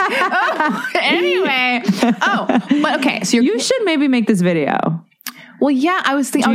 Do your fans want you to make a video podcast? Because we're too beautiful not to be on video. For television, so not podcast. Hey, I'm It's so cute. I want to incorporate that, but then sometimes I get nervous that if my guest isn't into it, I'm gonna have to tell them it up No, it's just on you. It's not on the guest. Just on me. My reaction shots. The guest doesn't get to get recorded. Just you, because I feel like they're missing all these adorable, charming little whimsical things you do. You're so right. I mean, okay, that's for when I start doing that. Okay, I'll credit that to you. On it. I had Rose McGowan on the podcast. Yeah, she didn't want the video thing happening, so I just thought nobody will want it, so I'm not going to do it. But I'll revisit that. Oh, this is about you now. Well, you can do it. What? I'm not going to disagrey with Rose McGowan. No, I don't think I'm allowed. No. Now's not the time. I feel like I'm going to get on a list. No. I do disagree with her on that. On the video component. If a guest says, I don't want to be recorded, well, then we won't do record. it. Yes. But I think the default should be that you record it. Good point. Gonna do it moving forward here on out. So you're about to go on tour. Yes, I'm about to just do a bunch of stand-up. I just did the book and I did the movie and I did Roseanne and I haven't been able to do stand-up. Oh my God, when's Roseanne coming out? March 27th. March 27th. It's coming for you. And so, okay, going back to time management. Oh, wait. But what do you reveal about your relationship in the comedy? Like, how do you navigate that? You'll see. I mean, I have to have conversations with my boyfriend and we have to, we just have to set some boundaries. I don't know if I want him going to his friends or publicly talking about my idiosyncrasies, It's just sort of, he'll say something, like he said something the other day that really made me laugh. And I was like, can I please talk about that? Because I'm talking a lot about sort of how men just don't have this. I talk a lot about how dangerous the world is for women, and guys just don't necessarily understand that, because they're not in danger the way that we are. And we are prey. We are being hunted on a daily basis, and they just don't get that. And he said something that sort of was a great example. Like, we drove by this house. There's a house right 2 down from me. And it was empty, and it's kind of got a lot of glass in the front. Yeah. And it was totally empty, and it was at night, and there was a man standing at the window, staring out, like rigor mortis, just staring, looking super angry. And we were driving by, and I was like, oh my God, what's that guy doing? We have to call the police. Like, what's going on? A man alone in a house staring out the window. Yeah. And it's midnight. And he goes, oh, maybe the guy's dad used to live there and he's just checking it out so he can tell the real estate agent what it's like. And maybe he's just taking measurements. And I was like, that's what you saw? I see a murderer looking around. There's bodies in the kitchen and he's trying to see if he's safe. And it's a Rorschach test. And that's what you saw. And so I was like, please let me talk about this, because the fact that a man staring out of a window at midnight to you is it's just probably the real estate guy. Yeah. And then we were kind of talking about our childhood traumas one day, and mine are pretty rough. He goes, yeah, something really crazy happened to me when I was 5. And I was like, oh my God, what? I think that I'm bracing myself for something crazy. And he's like, on Christmas Eve, I woke up in the middle of the night and I saw my dad wrapping gifts. And I found out that Santa Claus wasn't real. Oh, and I was just like, okay, so the worst part of your childhood was that you thought one guy was giving you presents, and then you found out that another guy was giving you presents. That's your. This is the act. I can't believe we got an exclusive. Right. I just got an exclusive. I haven't. That's not. That was perfection. The delivery, all the stuff. Really? Yeah, I can't believe this. I'm going to dig into that. I haven't really written it yet, but just the idea that men are so safe they look forward to home invasion. When a guy does it, it was just such a funny thing. So I'm sort of talking about that. So you guys are definitely not trauma bonding, because not trauma bonding. Bad way to start a relationship. Yeah, that's usually what I'm used to. Really. But this guy's healthy, so that's nice. That means you're reflected back in a healthy person's eyes. That means you're working healthy. on himself. I asked very specifically for someone who is working on themselves. I don't need someone who's perfect, but someone who knows they're not. That's all I ask. Yeah, because no one is. How do you? There's also, if we're going to really do this, did I tell you that about reading Getting to I Do? No. Hey, listeners. Please. This is actually a worse title than Getting the Love You Want, but a girlfriend of mine gave me a book. It's from the 80s. 60% of it is offensively sexist, horrifyingly regressive. It is called Getting to I Do. It doesn't matter if you want to get married or not. It's almost like Steve Harvey's Act Like a Lady, Think Like a Man. I read that. Big fan. Whereas take what you like and leave the rest. Some of it is super offensive, but some of it you're like, okay, I know what to do with that. Getting to I Do is another example. The author basically says, if you find a man that has 60% of what you want, stick in there. That's it. Because we're running around being like, I want an A+. Are you an A+? No. Okay. So stop. Why would you get an A+? I'm a C. I deserve a C. Oh my God. It's just about sort of, we're at a time where being humble is not necessarily very in right now. In your work, be arrogant, be confident. But in your personal life, just let's be humble. Oh my God. Yeah. This is a true nugget of wisdom. Yeah. It might feel anathema to the don't settle and just get for the best. It's okay, but are you the best? No. Okay. Just be cool. Jesus. So Christ. Yeah, I think I have, he's the greatest, but I also think as soon as I accepted that I didn't need someone who checked every single box, and it was just the ones that are important. Yeah. You know? What are those? I mean, for me, it's like in control of themselves, not a narcissist, not an egomaniac, that I can trust. Because for me, a lot of people look at the other person and they're like, I want a person that does this. I try to go, I want a person that makes me the best version of myself. So I'm going to look at myself in the relationship instead of the other person. So I'm like, if I'm jealous in a relationship, I just got to get out. It's not you're making me jealous. It's I'm jealous. Something about this alchemy is just not right. Yeah. I have to get out. It's not you need to change to make me more comfortable. It's just, I have to leave. Yeah. You know, so I try to look at like my behavior in a relationship. And if I'm acting like chasing, needy, you know, if I'm activated by someone who's emotionally unavailable, like something's going on with me that I think that that's a good idea. Yeah. I think I just want to be in something that's kind of boring, frankly. Me too. For the first time in my life. Yeah. I'm healthy. Boring calm. equals healthy. Yeah. And I used to like to be with men where I felt very staticky, competitive. I felt competitive with them. I didn't feel good enough. I put them on a pedestal. Yeah. And I felt super like I couldn't really be myself because I thought they're better than me and they have to shine. I don't want that. Are you in your relationship? Are you performing? Are you putting on makeup before he wakes up? Like all of these things. Like, are you working too hard to be funny? Are you laughing at things he's saying that isn't funny? Like what's going on? Yeah. Can you say, hey, I feel weird about paying. I don't know if I should. Maybe I shouldn't. If you can't say all that stuff, just leave. Oh my God, I love this. Promise you it doesn't get better. I promise you it stays the same and you just get older. Oh my God. And your eggs start to wither. Whitney, I did freeze my eggs. You froze your eggs? I did. I haven't frozen my eggs. I think they might be kaput. I think it's can over. have some of mine. Can We look I? alike, Oh, yeah. we do. I really think that they should have a thing when you graduate high school. They pluck your eggs out when they're all nubile, put them on ice. It should be a government thing. They will. I don't want the government having my eggs. But I see what you mean. Yeah. I think there will come a day where you go to college, you get a driver's license, you register to vote, you freeze your eggs. How much does it cost to freeze your eggs? It's like not $10,000. It's really, it's a lot. And they live in Marina Del Rey. But it's also, everybody I know who's complaining about the cost of freezing, they're in Marina Del Rey. I just missed that. Mine are in Redondo. Oh, cool. Yes. They have a beautiful beach view. Lovely view. Better real estate than I have. Oh, boy. No, it's just, I call bullshit on some of my girlfriends who are like, the freezing your eggs are so expensive. I'm like, that's weird because you have a Gucci purse. You know, oh, that's weird because you wear a different pair of shoes every time I see you. I have a Target backpack, so maybe I should be concerned. I don't even know what I'm drinking out of this thing. Okay, but yes, but like, get a Kickstarter. I don't ask for Kickstarter. Can you imagine?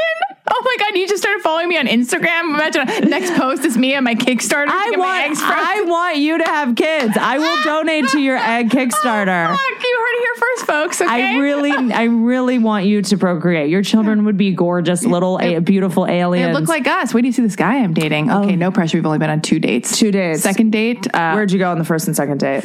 Day dates because I'm slowing it down. I respect that. Day date. Coffee date, and then we liked each other, so we walked all around the neighborhood, and that was lovely. Then we went and got I don't know. Do you think that he listens to your podcast? I said don't. He said should I? And I went, you can do whatever you want. They're all different, or you could get to know me in real life. And he went, I said whatever you want, and he said I think I prefer real life, and I went me too, because now for the first time I don't want. How old him. Is he? He's 34, 35. Great. And we went on a second date. We went to the Getty. I'd never been to the Getty. And museum date. It was lovely. Put our phones away the whole time. Ooh. That was great. But then when I did my secret phone check in the ladies' room, I found out my grandma died. Oh. I mean, what a second date. It's okay. I don't. What did you do? I called my mom. And I like this. We get out of there and I'm even I'm making jokes to make it. I'm like, I know you don't know how to deal with this. I don't know how to. I've never been on a second date where my grandma dies, and I'm calling my mom. We're on the tram trying to get back to the parking lot. Yeah. He puts he felt solid. He was very, even just his presence. He put his hand on my leg and he's just there for me.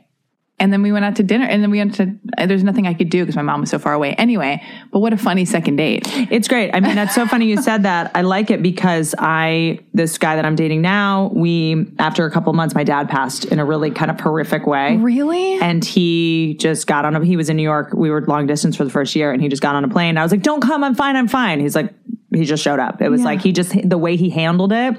I think that when one of the right people come along, the universe puts things in your path that shows you what their character is like, you know, and that's a great opportunity to see what his character is like. He didn't make it about him. He didn't get weird. He didn't like, you know. Yeah.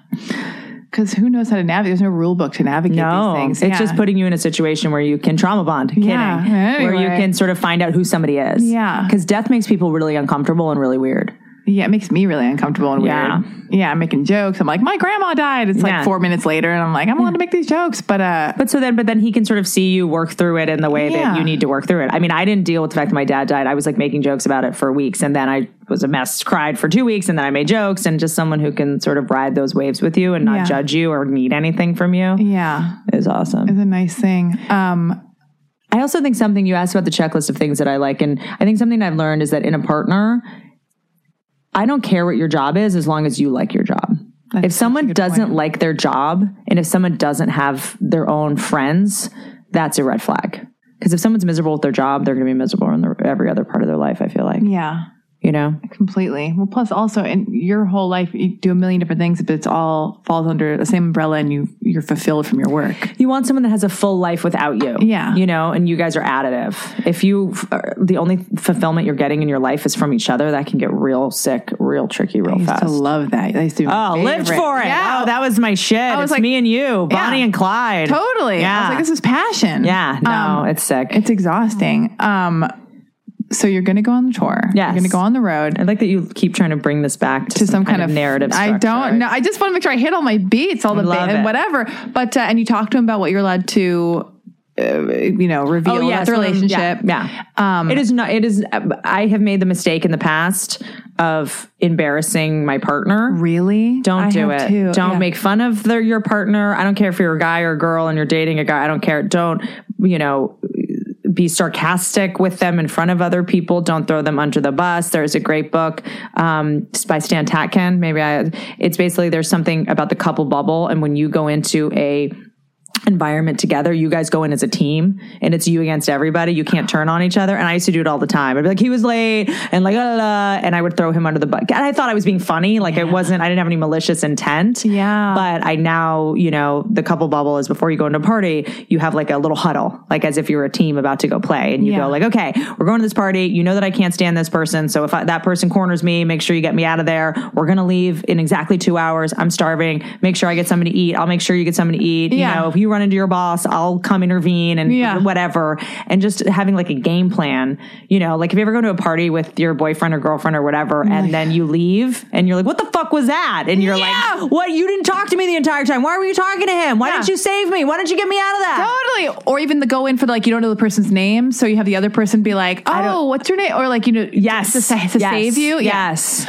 Yes, you got to be like, hey, I always forget that person's name. Can you please introduce yourself? You're a team. I know who's that. Where go in as a team, because I found myself slowly eroding relationships by doing shit like that and acting single, kind of when I was in a relationship. Oh wow! When we went out in public, I've done all these things too. So I have no interest in embarrassing him, humiliating him, making fun of him. I have so much respect for him, and I think that's the other thing that I didn't realize. I used to conflate love and pity. Really? Yes, I thought pity was love. Like, oh, this person needs this, and this person just needs to get back on their feet, and this is just I love rescue animals. I'd rescue people, I'd rescue all of it, that martyr shit. But also, I didn't know. I loved a lot of people. I thought I did, and I didn't respect them. It's the thing. It's like I love you, but I don't like you. Which is where sort of addiction shit comes in. So it's like I realize now I'm with someone that I respect so much that it's not like, hey, can I get your permission to talk about you on stage? It's more just like I have so much respect for him that I just, and I think that that's really important in a relationship. Respect is kind of the number one thing for me. Do you think me telling the story of being at the Getty and my grandma dying, did that overstep a boundary with this new guy? I don't think so at all. Okay, good. I don't think so. I mean, he is listening, so he'll tell you. He's not listening. Yes, he is. If you listened, you better text me, let me know. Anyway, oh man, I am trying to keep it some kind of linear narrative thing, which it totally is not. You don't have to. I don't have to. But I think that, no, I don't think you did it all. I just think it's just watching it and making sure that it's not opportunistic and not exploiting. Not exploiting. Because I want to be made feel safe, so I have to make the other person create feel the safe. environment that you want to be created for you. Yeah. It's like lead by example. That's something I didn't realize. I was like, I want to act like an asshole in a relationship, but I need the other person to be perfect. And then I have self-righteousness about it. And be loved. I'm going to act like an asshole, but he better love me. I should be able to do whatever I want. And don't control me. I told, it was so funny, my boyfriend and I were laughing the other day, and he's like, I feel like we love each other unconditionally and, whatever. And I was like, no, we don't. Yeah. No, we don't. That is bullshit. I call bullshit. I love you under many conditions. Yeah. And this whole delusional, magical thinking of unconditional love is just like a weird power play of I love you unconditional. No, you don't. If I cheated on you, you might still love me, but we wouldn't stay together. Yeah. I love you on the condition that you treat me with respect and that, we play fair and that we, fight fair and we create safe space. I have many conditions. Yeah. Because unconditional love got me in a lot of trouble for a really long time. Like how? Well, just I'm going to stay in abusive relationships, sick relationships, addictive relationships, codependent relationships. Sorry for all these books. If anyone's in sticky relationships that you feel like you can't get out of, which is the definition of addiction, doing something that has negative consequences, continuing to do something despite negative consequences. There's a great book. It's called The Codependent Narcissist Dance? Is it the dance?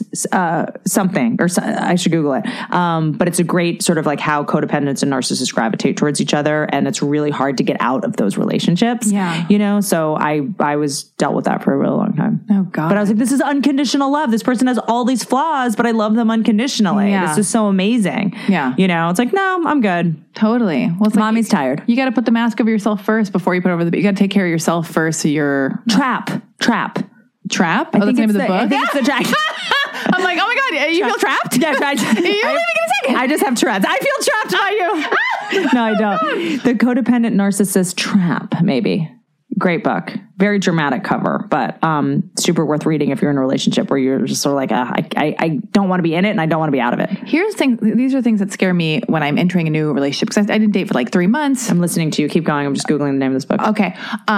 I get terrified because I've experienced this before when I'm first having sex with a guy and I'm waking up with him in the morning and you're naked. You wake up to the guy you're dating. And then, did you find it? You sleep naked? I do. I mean, if you're having sex, then you fall asleep and then you wake up, you're naked again. Never slept naked in my life. Really? Yeah, no. I have a cool slip too sometimes. That's a cool slip? I don't know. How dare you? A cool slip? That feels like an oxymoron. Is there such a thing as a cool slip? So anyway. Are you Estelle Getty? Jesus! You wear a slip to sleep? This is not my roast, Are you Sharon Stone? I wish. She's incredible. Who sleeps in a slip? Kathleen Turner? These are all very strong, cool women. You should try it. You'd love it. Anyway. Slip. This is what I fear. Have you ever been next to a guy in bed and then you wake up in the morning and the first thing he does is he grabs his phone, glazes over and starts checking emails and Instagram and refreshing. Oh, you date hustlers. Oh God. I have a big rule. So my boyfriend, it's actually the opposite, gender reversal. In mine, I get up and I'm the one that's right on my phone. And he's like, can we just have a moment before you get on your phone? Because I'm just rescue animals, trying to get in the fucking vortex. Of what parties I didn't get invited to the night before. Oh, so really? I can just care? Of course. You do? Yeah, of course. Oh, wow. And it's very natural too. That's It'd be true. weird if I didn't. I think I'd be a psychopath. Jury's still out on that. Oh boy. But no, it's something really interesting. I was talking to this guy in, what would it be? Psychiatry school? Yeah. School for psychiatry. And he was saying that we're designed to be in tribes, that every time we go into a situation with a group of people, our brain immediately tries to figure out where we are in the pecking order, right? So you walk in as a way to figure out who to follow if there's an earthquake or a fire or whatever. So you walk into a room and you go, okay, this person's above me, to figure out your rank, right? In the tribe. Am I the alpha? Am I the beta? Am I the omega? What am I? And we used to have to do that twice a day. 3 times a day, maybe, right? Because you'd go into a room and you'd go into whatever. You go to an office, you're there most of the day. You go home, you have to do it again. Now with Instagram, you're seeing these groups of people. We're following celebrities and we're constantly being reminded how low we are in the ranking. Why are you looking at me so intensely? I'm sorry. God, Whitney. See, nobody knows. If you had recorded this with video, people would see how intense I was looking. Next time. And that we're constantly looking at how low ranking we are. Yeah. And it is so destructive to our self-esteem. I mean, it's whatever. It's horrific what's happening with teenagers and stuff. And if I had this thing when I was in high school, I would lose my mind. Yeah. We were just constantly reminded of how, anyway. But even in with like phone etiquette in dating with like when you're with another person, I mean, right now you guys can't Found see it. Whitney is on her phone as I talk about people's phone addiction. The human magnet syndrome. The codependent narcissist trap by Ross Rosenberg. The book is navy blue. Mm-hmm. And it's covered in barbed wire and hearts. I have a friend who's in a relationship like that. I'll tell you after. Okay. But it's like, oh God, it's so destructive. He goes through her phone, tells her what audition she can go on. She never leaves the house or This is how sick I am. I'm like, he sounds like he really loves her. I know. See, that's like my old brain. That's my old brain. Yeah. I'm like, God, I wish I had that. Yeah. Jeez. Yeah.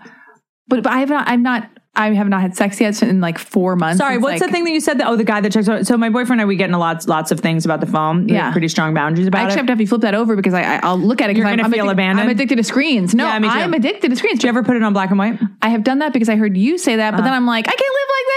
It's too boring. I'm like, I don't care what Whitney said. It's like, it's too boring.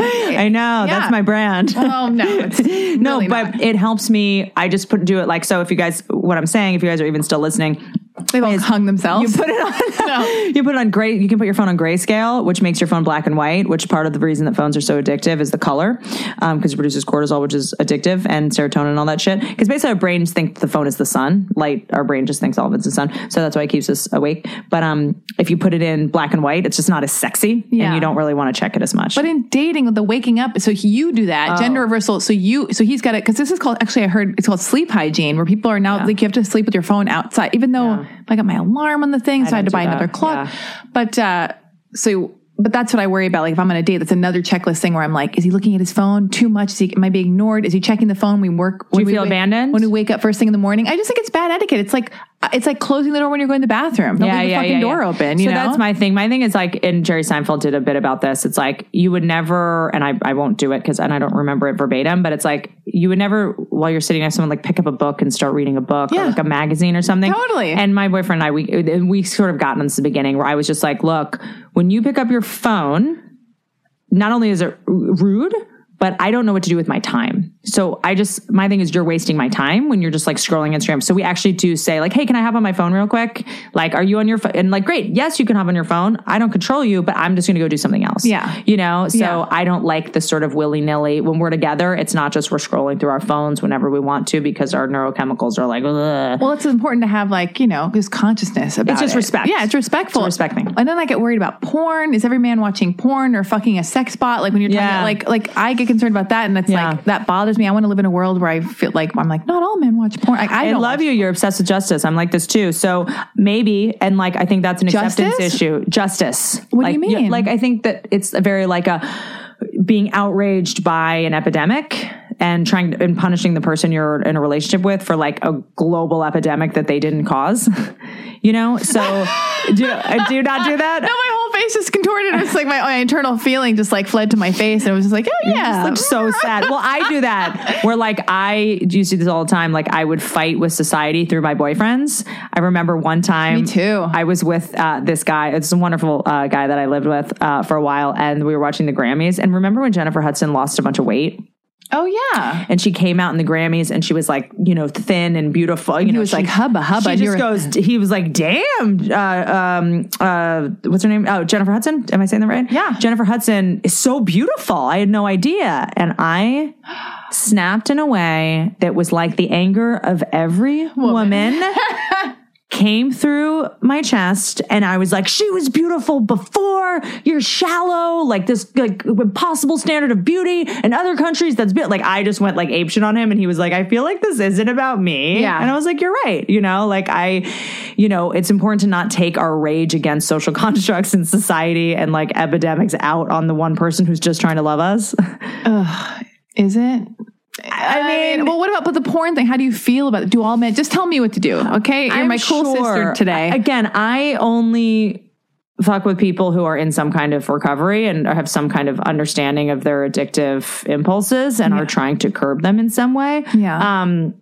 But like, it's tricky. It's the kind of thing where it's like, if I don't know you're doing it, it doesn't affect me. But if I do know you're doing it, it does affect me, you know? And like being okay with the secrets, you know, somebody keeps, if they're even secrets. I mean, yes, this is really getting in the weeds. It probably just depends on what kind of porn it is. Oh, that's a good point. That's kind of my thing. It's like, it's fine if you watch porn if it's not like kiddie children. porn. Yeah. And like gang rape porn. Yeah. I mean, that is a deal breaker for me. Yeah. I ask these questions too. I'll be on a date and I'll go, I'll go, totally casual, just, you know, tell me, no big deal. I'm just asking, so no big deal.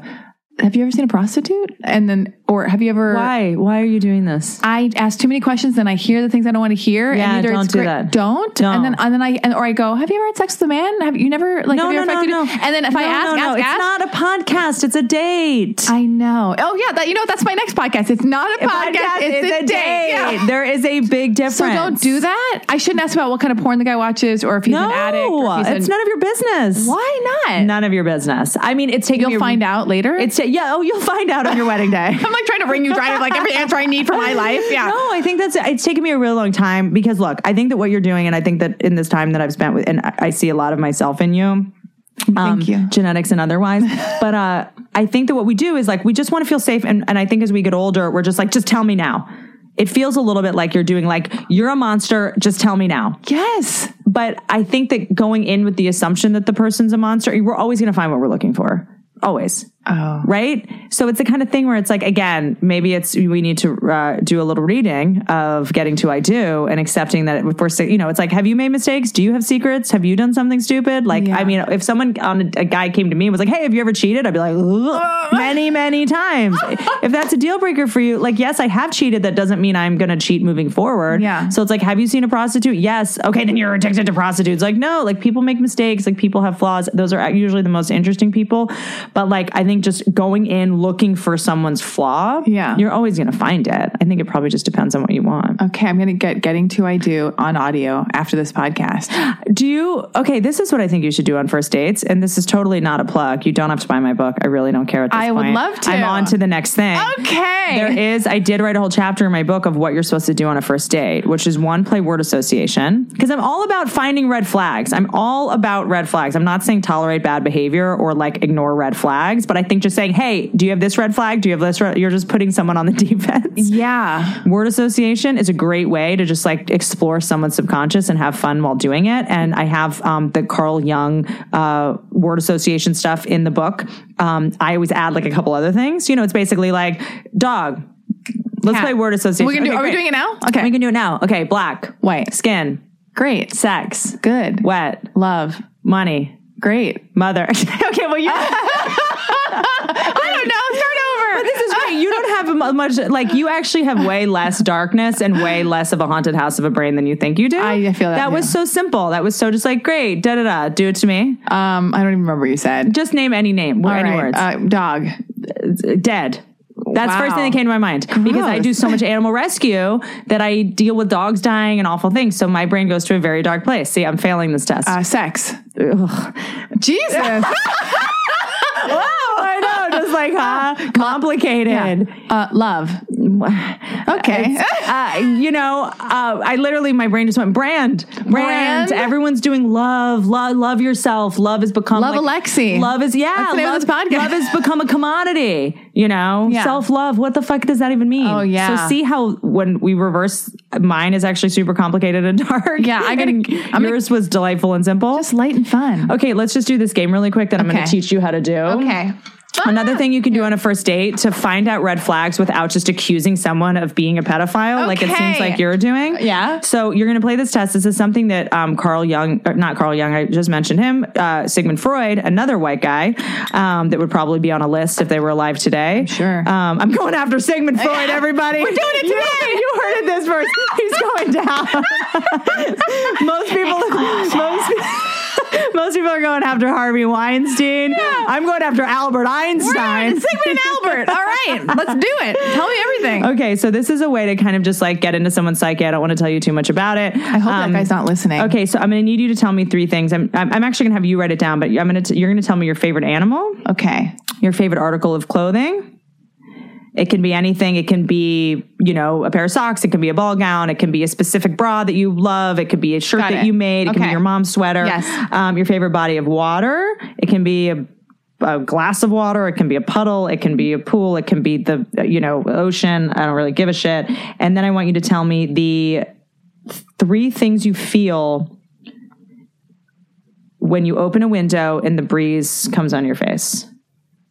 I didn't really say it that way. If you were to open a window and a summer breeze were to hit your face, your 3 feelings. Okay, your favorite animal, you're going to be 3 reasons why it's your favorite animal. Okay. And don't make it your dog. Don't make it your cat. Make it your favorite animal. Not just your favorite, but also an animal you admire. So for example, the first thing when I was like, horse, dog, I have horse, I have a dog. And then I really gave it more thought. And then I was like, dolphin, I love dolphins. And I was like, no, but the animal I actually admire is a honey badger. They're amazing. Yeah. Honey badgers attack lions. They're fucking badasses. So honey badger was my favorite. And then 3 adjectives to describe it. It's gritty. It's tough. It's scrappy. It's fearless. Like those are, for example. My favorite article of clothing, I believe, was a hoodie. At first I was like, ball gown. I'm like, no, it's not my favorite article of clothing. Like, no, it's just, it is what it is. It's kind of like not the thing I have worn once that doesn't, really do me any good. And because hoodies are comfortable, they're timeless, and they're gender neutral. That's what I like about hoodies. Anyone can wear any of them. And then my favorite body of water was the New River in... I love that you're still talking. I've totally tuned you out. I know. I realized really quick that I'm now hosting this podcast.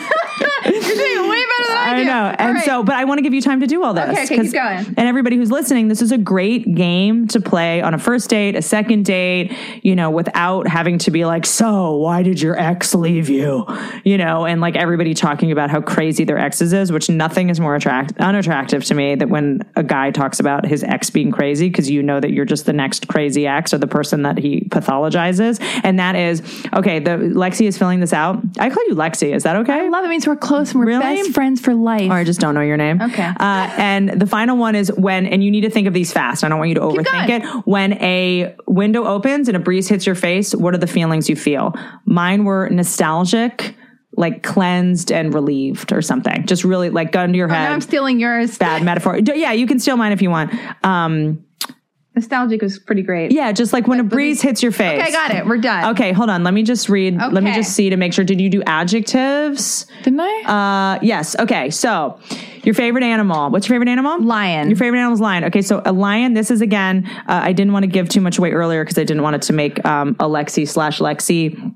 I didn't want it to affect her answers, but this is a test that Sigmund Freud used to do. This is a way to get into someone's subconscious, and I'll tell you what it says about you. They give this test out like at rehabs and stuff to test people before they come in, because everyone goes into a meeting and is like, I'm confident and I'm strong and I know what I'm doing, but that's never who anyone actually is. So this is a tricky way to find out who someone is, not who they pretend to be. Your favorite animal is lion. Your favorite animal represents how you see yourself.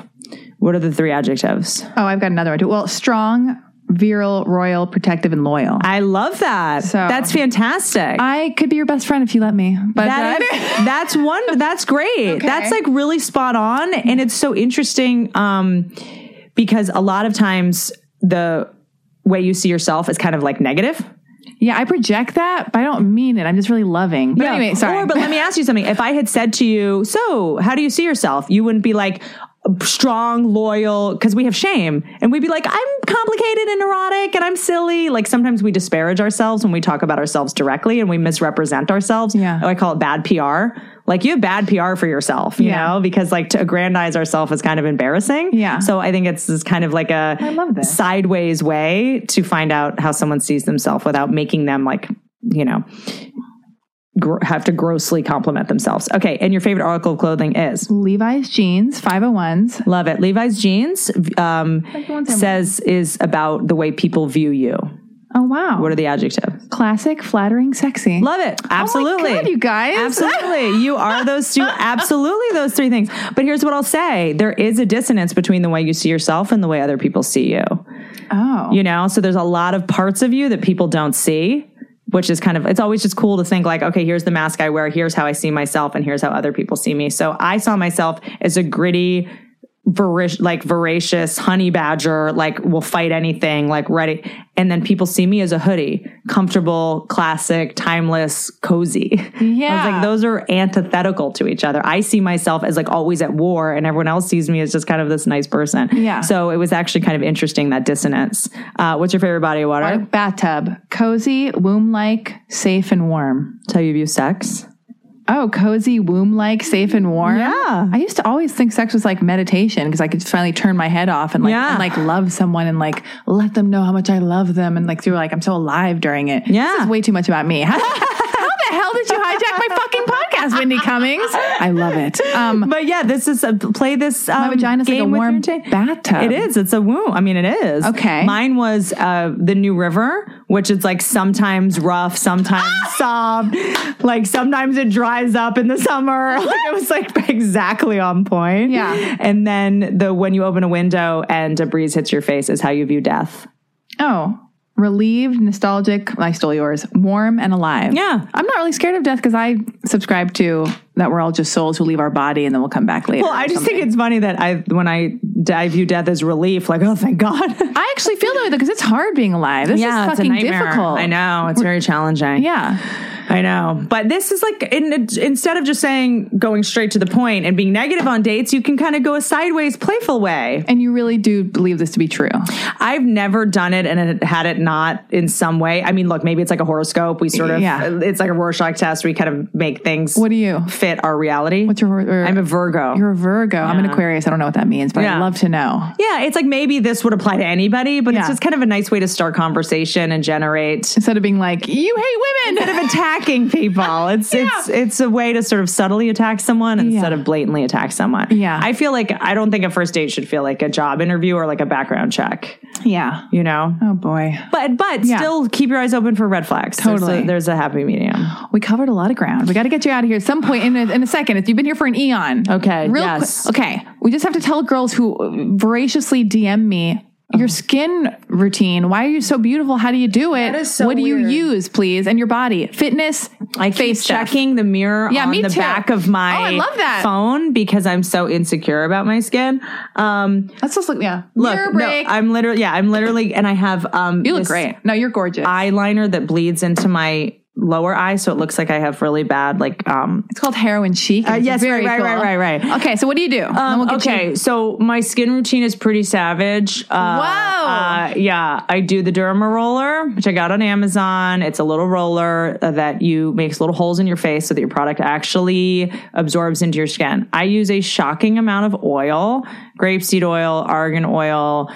There's this stuff that I get. It's actually from Whole Foods. It's super affordable. I think it's like $22. It's a serum. It's called Source Natural Skin Eternal Serum. It kind of burns a little bit. It's got hyaluronic acid in it. I do that. I do this thing called the New Face, which is a little thing that electrocutes your skin. I do it every day in the car when I'm driving. I have that too. You think it works? I think it seems like you look great. I don't know. I don't know the answer. It's like I feel like I do so much shit that I'd have to isolate all the variables to know what's actually working. Please don't do that. Too much work. Constant amount of oil. I do coconut oil as well. I just like basic cheap oils that you can get sort of anywhere. Yeah. And then I have specific products, but I kind of alternate. I'm not really loyal to anything. There's this Italian company. It's called Santa Maria Novella, and they have a store in Melrose, but they're online and everywhere. And it's kind of hard to buy their products sometimes, but they have like some amazing oils and serums and stuff that I use. That's kind of it. I'm trying to think what else is something that would like blow people's mind that I do. It's just a tremendous amount of oil. There's a great cream. If you're going to invest in cream, it's called Valamont, Valamont. It's a French company.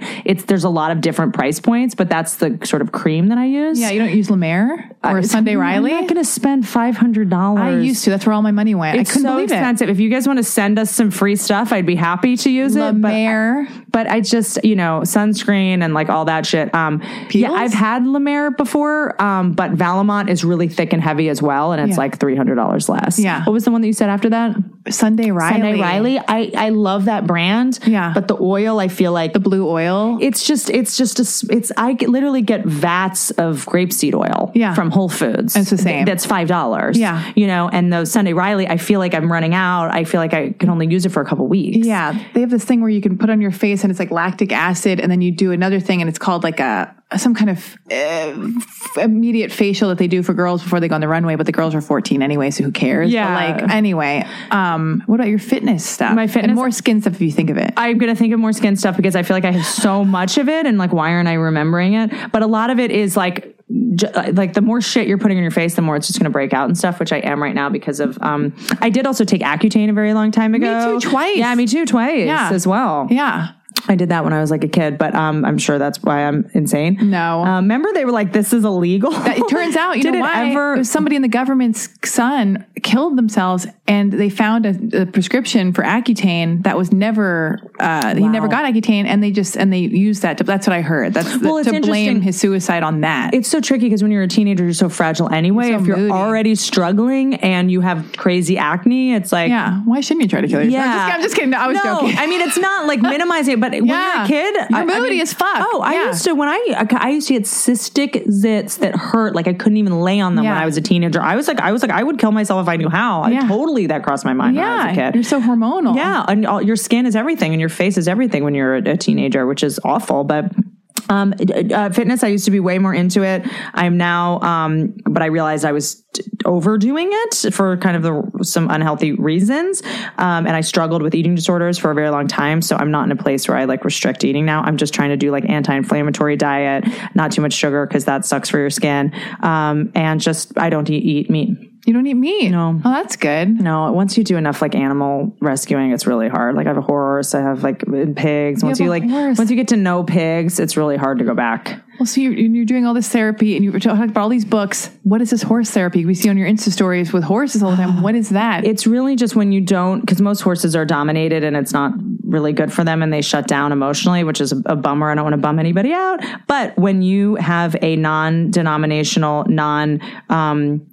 sort of controlling relationship with prey animals, you can develop a really amazing bond. And for me, I think because of what I come from and because of this compulsive need to perform, I actually needed to work with animals to figure out how to get authentic again and to even figure out what my actual personality was. Because I found myself when I would meet people, I would constantly be like, okay, this person I have to act really smart and this person I have to be really funny and this person I have to dumb down myself because I don't want them to feel like I'm challenging them, and this person I have to like be direct. And I was just finding myself being like kind of a chameleon, trying to just like try to be all things to all people and try to shapeshift according to what other people needed. So I sort of needed a neutral person who like isn't in the business, who doesn't care if I'm funny or interesting, or like what Atlantic article I read this morning or what Netflix series I just binged, because it's like you walk into a conversation and you just want to have as much social currency as possible now. Yeah. And like horses don't care what you do. They don't care if you're funny. And it just was like a nice way to, build some new neural pathways about just being authentic and not performing all the time. It sounds like that's how a relationship should feel with a boyfriend.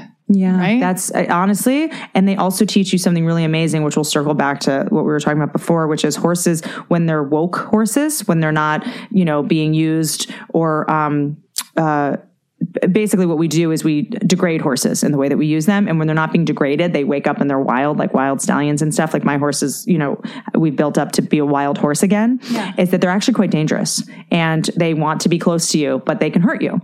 Right. So a lot of times I find in relationships, you get hurt by accident because you're just too close and you just have entrenched too much. So what ends up happening is that if you guys have seen on Instagram, I have this thing, it's called an energy extender. It looks kind of like a whip, but it's more like a stick and it's a way to just claim your space. Oh, wow. And essentially what happens is when like the horse gets too close to you and you claim your space, my brain says, if you claim space or set a boundary, the person's going to go away. You're going to get rejected. They're not going to love you anymore. And this horse, because again, my brain needs proof. The horses have shown me that when you claim your space, you actually get closer because you tell the truth. And when you tell the truth about your reality, that's actually when you're able to get close. And that's what true intimacy is. It's coexisting in an interdependent relationship instead of a codependent relationship. So love isn't actually smothering each other, because I've made this mistake many times where I'm like, want to hug him and I want to take selfies and I want to cuddle him. Texting constantly. And then texting constantly. And then he doesn't text back for 2 hours and you just got hurt. Yeah. So it's just like, oh, I hurt myself by accident because we're just too close, and so it's really helped me to learn ostensibly that, you don't need to have physical proximity in order to have intimacy. And I was working through a long distance relationship, which is a great way to feel like shit all the time and feel like the person is failing, and allow the person you're with and the animal to go have a life. Like I used to walk into the arena with my horse and he'd go smell something and I'd be like, he hates me. He can't say it. And you really figure out what your inner monologue is like. Wow, yeah. You know, they really hold up a mirror to who you are and reflect back in a way so I can work through my feelings without taking it out on someone that I love. Oh, I love that. You know, so it's a really amazing, you know, they do it in rehabs. They do, you know, I think equine therapy is starting to become more of a thing, but it's a great way to just coexist with another being without putting any pressure on it. Yeah. And learning to not put pressure on people and not have unrealistic expectations and just be able to get all your internal needs met internally without making the other person take care of you. Holy shit. Then you can just have a nice, calm, lovely time with the other person instead of making them. And you can do amazing things. Yeah. You actually can do, you know, it's interesting because it's like people are like, do you write it? And the people are we do all the same things everybody else does. We jump, we ride, but we do it. It's taken longer. You know, like the pacing, like what you're doing in your relationship now. Yeah. But you can actually do way more amazing things when you're not forcing something to do it. You know, because my whole thing was like, I'm just going to force people to act the way I want them to behave so I feel safe. When you actually give people the space to make the choice themselves, much more amazing things can happen. Yeah. And you don't have to go, oh, well, they only did that because I made them. Which is the worst feeling in the world to have, to be in a relationship and go like, to doubt it. Cause you're like, oh, they only are here because I guilted them. I shamed them because I blamed them for this thing and they're scared of me. You don't want someone, you know what I mean? Love with someone that's scared of you. Oh my God. This is going to be so helpful for so many girls, so many people. Definitely me. I hope so. I feel like that was a blather. That was a big blather. Not a big blather, but last thing is we land this plane and we'll get you the fuck out of here. As we land this goddamn plane. Are you happy now? I'm pretty happy. I mean, look, I'm in a business where you get rejected a lot, you know, and your feelings get hurt a lot, but that's okay. I'm just an acceptance in the fact that, you know, I'm allowed to get my feelings hurt. No one owes me anything. When did everything change in your career? When was that moment? What was the one thing where you're like, holy shit? God. Was it when you're on Chelsea? Was it like, when did everything completely change? Because then it was just like, you're just everywhere. It was like, really? Whitney, the talk show, Two Broke Girls, you know, book, stand-up, special, like all. But what was the thing that changed your entire life where you're like, holy fucking shit, my whole world's going to change? Oh God. That's a great question. And I'm feeling pressure to answer or eloquently, but I don't know if I know an answer because like anything, like this is also gradual, you know, and I feel like such a failure all the time that I'm always like, you know, you don't really feel like a failure. You can't. Oh my God, all the time. It's like, because here's the thing, if you know, at every level you're at, there's still, you know, you're just being rejected by bigger people or getting, you know, losing jobs to even more, you know, it's like you can always recreate that feeling at every level. Like I'm writing a new hour special right now and I feel like an open micer again. You know, I've done 3 specials and I'm like, oh God, is this joke going to work? And I'm like, you'd think this would be gone by now, you know, this self-doubt or this trepidation, but I don't think that ever goes away. And I think it's unfair to expect that, you know, of myself. So I'm trying to be gentle around it. But I mean, it must have been my first stand-up special, or one of the roasts. That's what people tell me. Oh, the roast. You know, I think that's what people tell me. Yeah.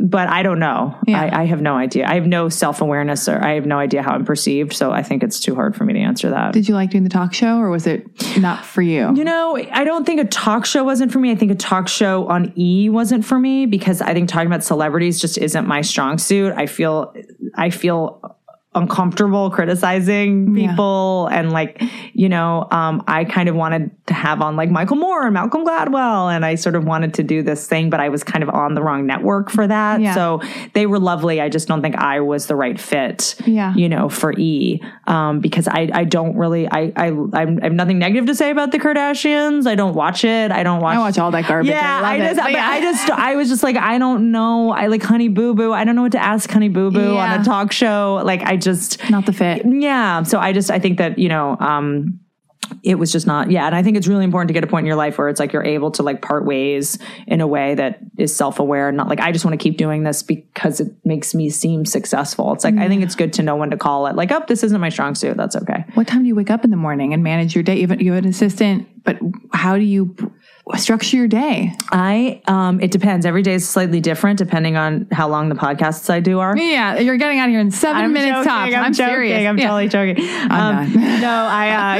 No, It depends. Like I don't wake up that early because I do stand up at night. So I'm really big on 8 hours of sleep. Like a lot of people, I feel like these super like Elon Musk and stuff, they're like, I sleep 20 minutes a night. And I'm like, I just can't do that. Like I'm not capable. And speaking of skin stuff, as soon as I started sleeping, my skin got so much better.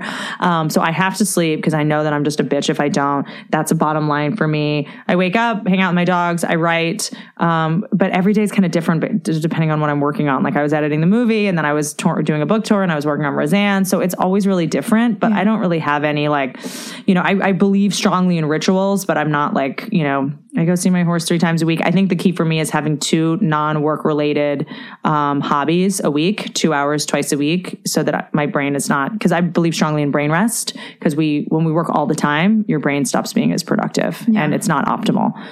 Do you drink?